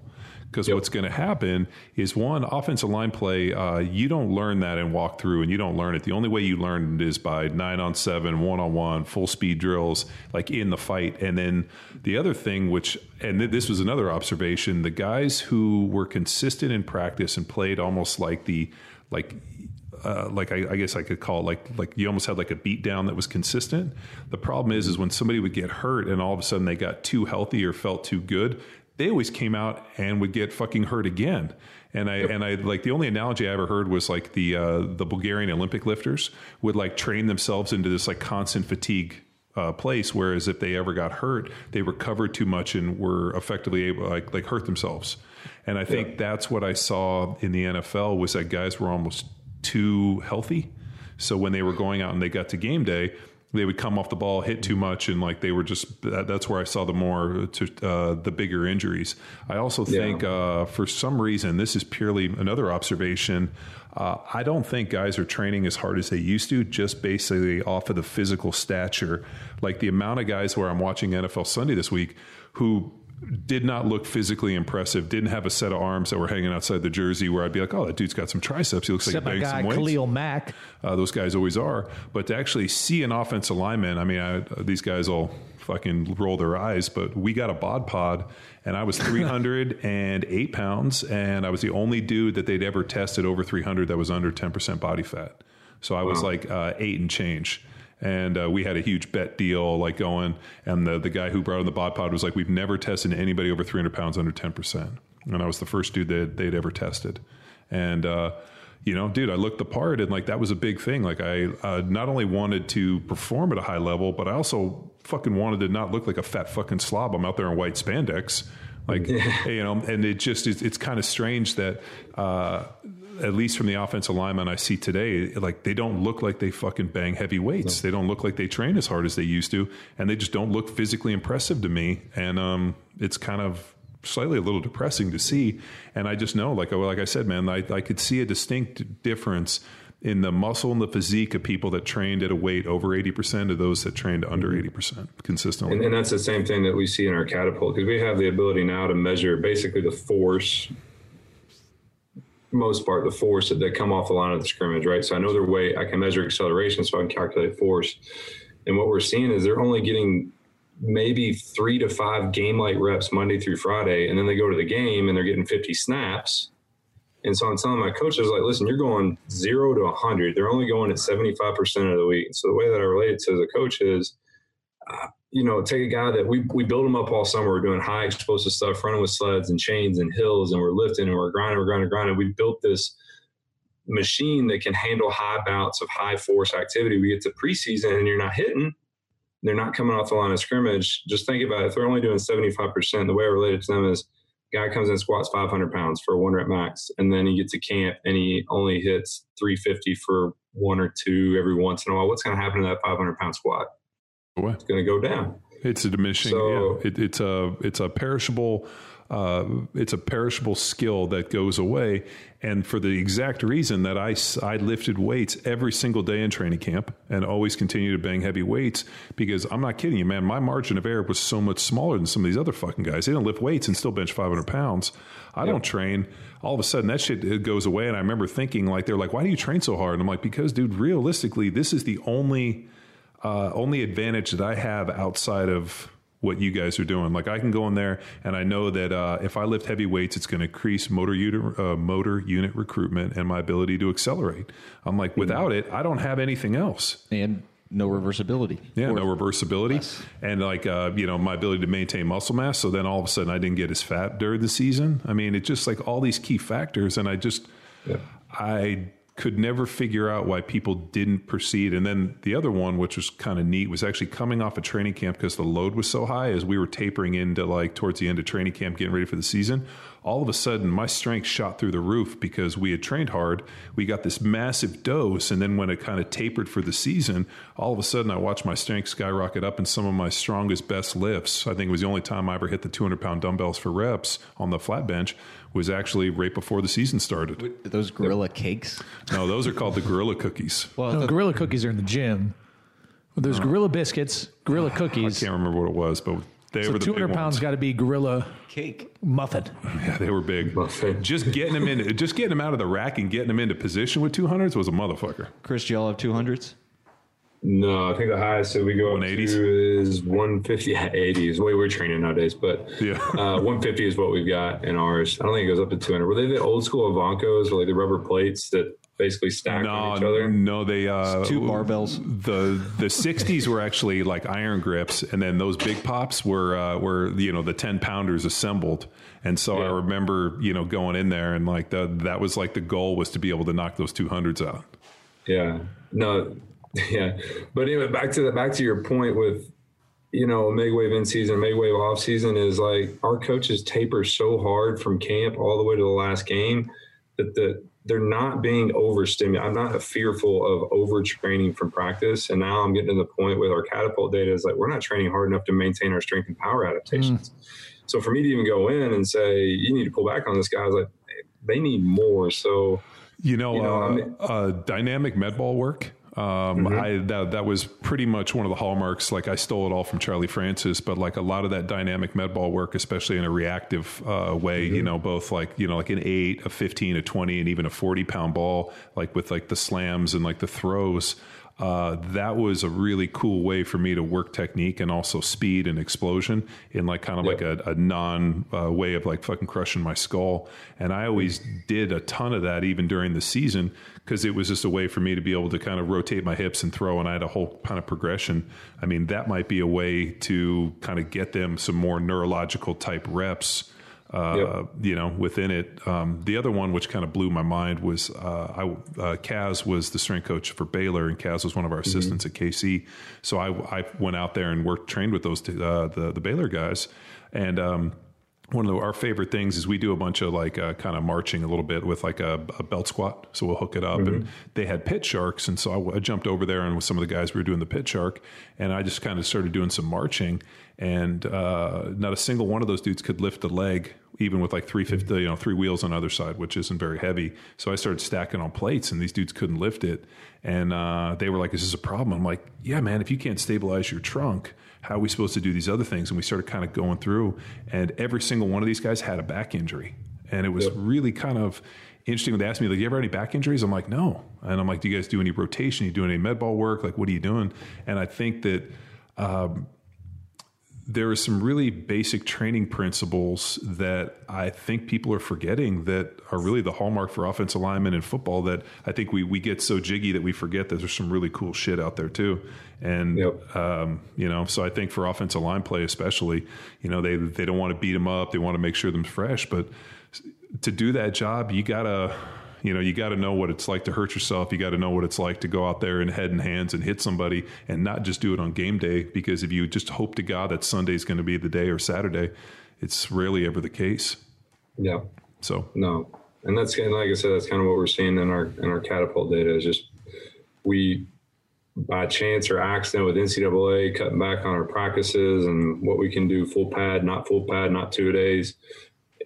You just see this massive drop in training and output. And so it's kind of like, we're still lifting that 2 days a week. And so they're not getting enough in the weight room.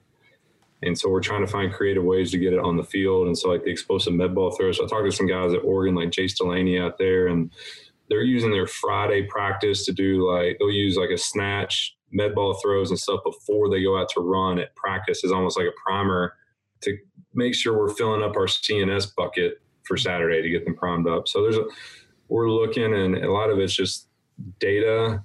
Data has been my best friend in this, is to say, because otherwise you're just another asshole with an opinion, right? Like if I just want to say, "Hey coach, you need to do this." Well, why? Well, as long as you're wearing like a white like medical jacket, like if you're wearing like a doctor's lab coat and you got like a couple pens in there, you'll be okay. Yeah, exactly. No, me and my PhD student Joe, we're going to start wearing lab coats on the sidelines at games, and being those guys to get on ESPN. So sleeveless, yeah, sleeveless hey, with a clipboard and and the Johnny Wad skull right here because Johnny Wad. So are you ready? Are you ready for what's coming up on Johnny Wad? For the brand? No. What do we got? We're taking a bit of a detour. It's been the 10-year anniversary of CrossFit Football, so Johnny Wad's going to put on a new shirt and go to Johnny Football. And I'm going to relive. We're going Johnny Football. Yeah, so we're going to relive the original 100 CrossFit football workouts that Andy Stumpf and I created back in the day. So when Glassman posed this idea, I drove down to Coronado, and Andy and I sat around in his backyard around this like makeshift fireplace, like drinking beers, and we created the original 100 CrossFit football workouts. And so I remember I got home and I'd had too many beers. So I woke up the next day and I was looking at these workouts and I'm like, I don't think we can fucking post these. And I called him up and he's like, fucking do it, bitch. And I was like, fuck. So those like original workouts, and the hilarious part is I dropped it on the Johnny Wad site, and these guys are like, "Oh, I got printouts. I got some of the old workouts." I was like, "What's the oldest workouts you got?" And this one dude's like, "I got 2012. I'm like, "Motherfucker, this thing started in 2009. And the other thing is they had no way to screen cap or steal the strength watts. So all they do is the conditioning, and I'm like, man, I got the whole thing, dude. You guys, I'm going to fucking hit you with a fire hose. So that's starting here in like 2 weeks. No, I'm not. So I have been doing Jack Street for a while because I tweaked my QL, so I'm kind of letting that heal. but I'm coming out of the woods, so it'll be perfect timing. I can't wait. Yeah. So ready to rock. Well, no, that's I can't really think of a better endorsement for us where actually somebody that knows what the fuck is going on in terms of strength conditioning actually follows some of our programming. Well, I mean, so it is interesting that, a lot of the data that's coming out now with a lot of the new technology it falls in line with just the shit you figured out on your own, which has tended to be a trend in everything that as we've come along and pushed the programming out, like, hey man, fuck these percentages. When you're working with large groups of people that you can't see every day, you have to fill out this rep max matrix and go on a daily matrix, and you just push it forward. Right? Well, but the other one, and I think for me is, and then I said it a few minutes ago, but like my margin of error was so small. Like I just wasn't like, I remember I told somebody the story recently that when I got hurt, ruptured my patellar tendon, they were like, hey, we want you to watch all this film, and they're having me watch like film of like Jonathan Ogden and Trey Thomas, and I'm like, I asked the coach, I'm like, got any like 6'5" like white dudes, maybe about 300 pounds? These dudes are like 6'9", 400, and he's like, oh, why? I'm like, can I get some people like me?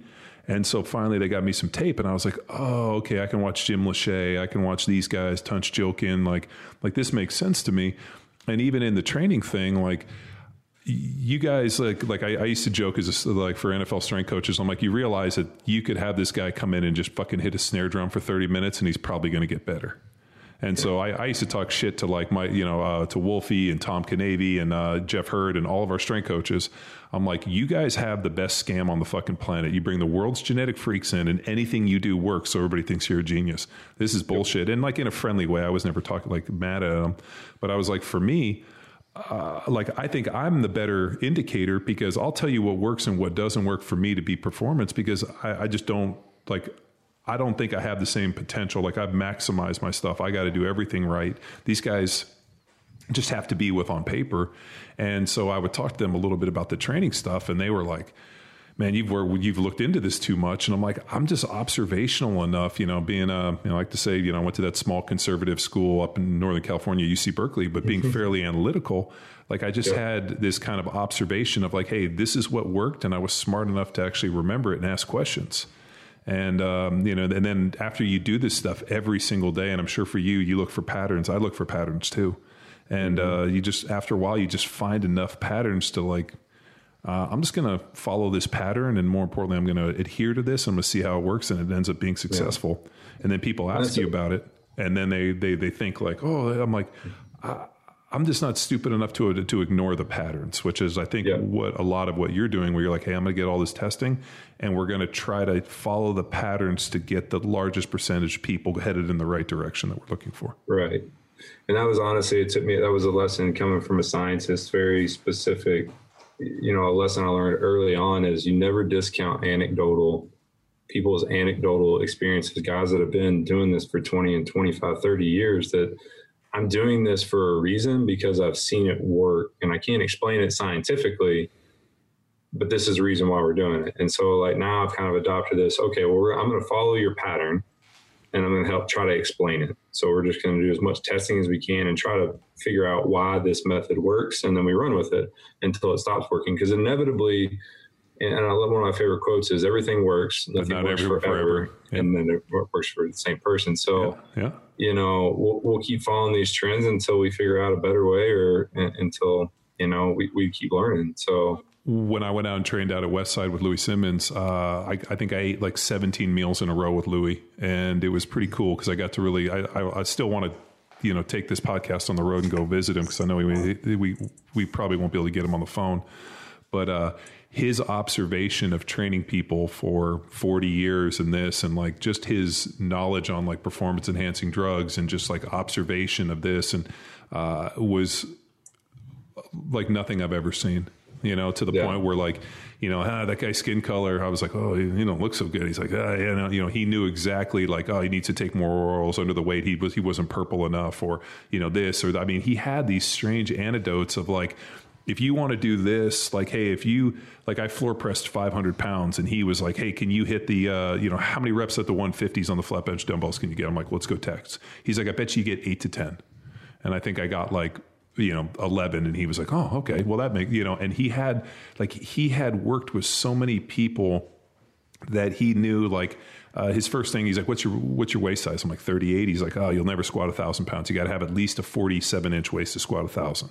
Oh, gosh. Right. And I was like, I'm never going to have a 47-inch waist. Can I squat 1,000? I mean, it fucking blew my mind that he had so much observation of training athletes that it's just, and then I had read all of his books. And so I was excited when I showed up there because I started asking him questions about his books. And then I realized like they wrote a book, but that wasn't at all what the training was going on there. That like the training that he was doing was so different. Like if you do this, it's this. And I think that there's just some inherent kind of genius in the people that are able to get these results that might not always be quantifiable, but like you said, man, anecdotal, where at the end of the day, like some of that stuff is just like you're like, man, how did that dude figure that out? Like, I think Louis probably knows more about performance enhancing and like how the drugs work in the interaction than any person on the planet, just because they probably did things that no human being would ever test, right. So it was cool. No, I get it. Yeah, absolutely. So, well, cool, man. I feel like we've sucked away a huge part of your day. Thank you for allowing us to chew your ear and connect, and it was awesome. Oh, no, dude, I really appreciate it. Again, anytime I get an excuse to talk to you guys or head down to Austin and Bee Cave and hang out, I'm more than willing to do it. So, nice. Well, consider yourself always invited, man. If you can squeeze down, we'd love to have you. Yeah, appreciate it, guys. Looking forward to the next installment of Johnny Football. Yeah. Sounds good. Thank you. Thanks, All right, Chris. see you guys. Thanks, Chris. See you. Good chat, man. Bye-bye.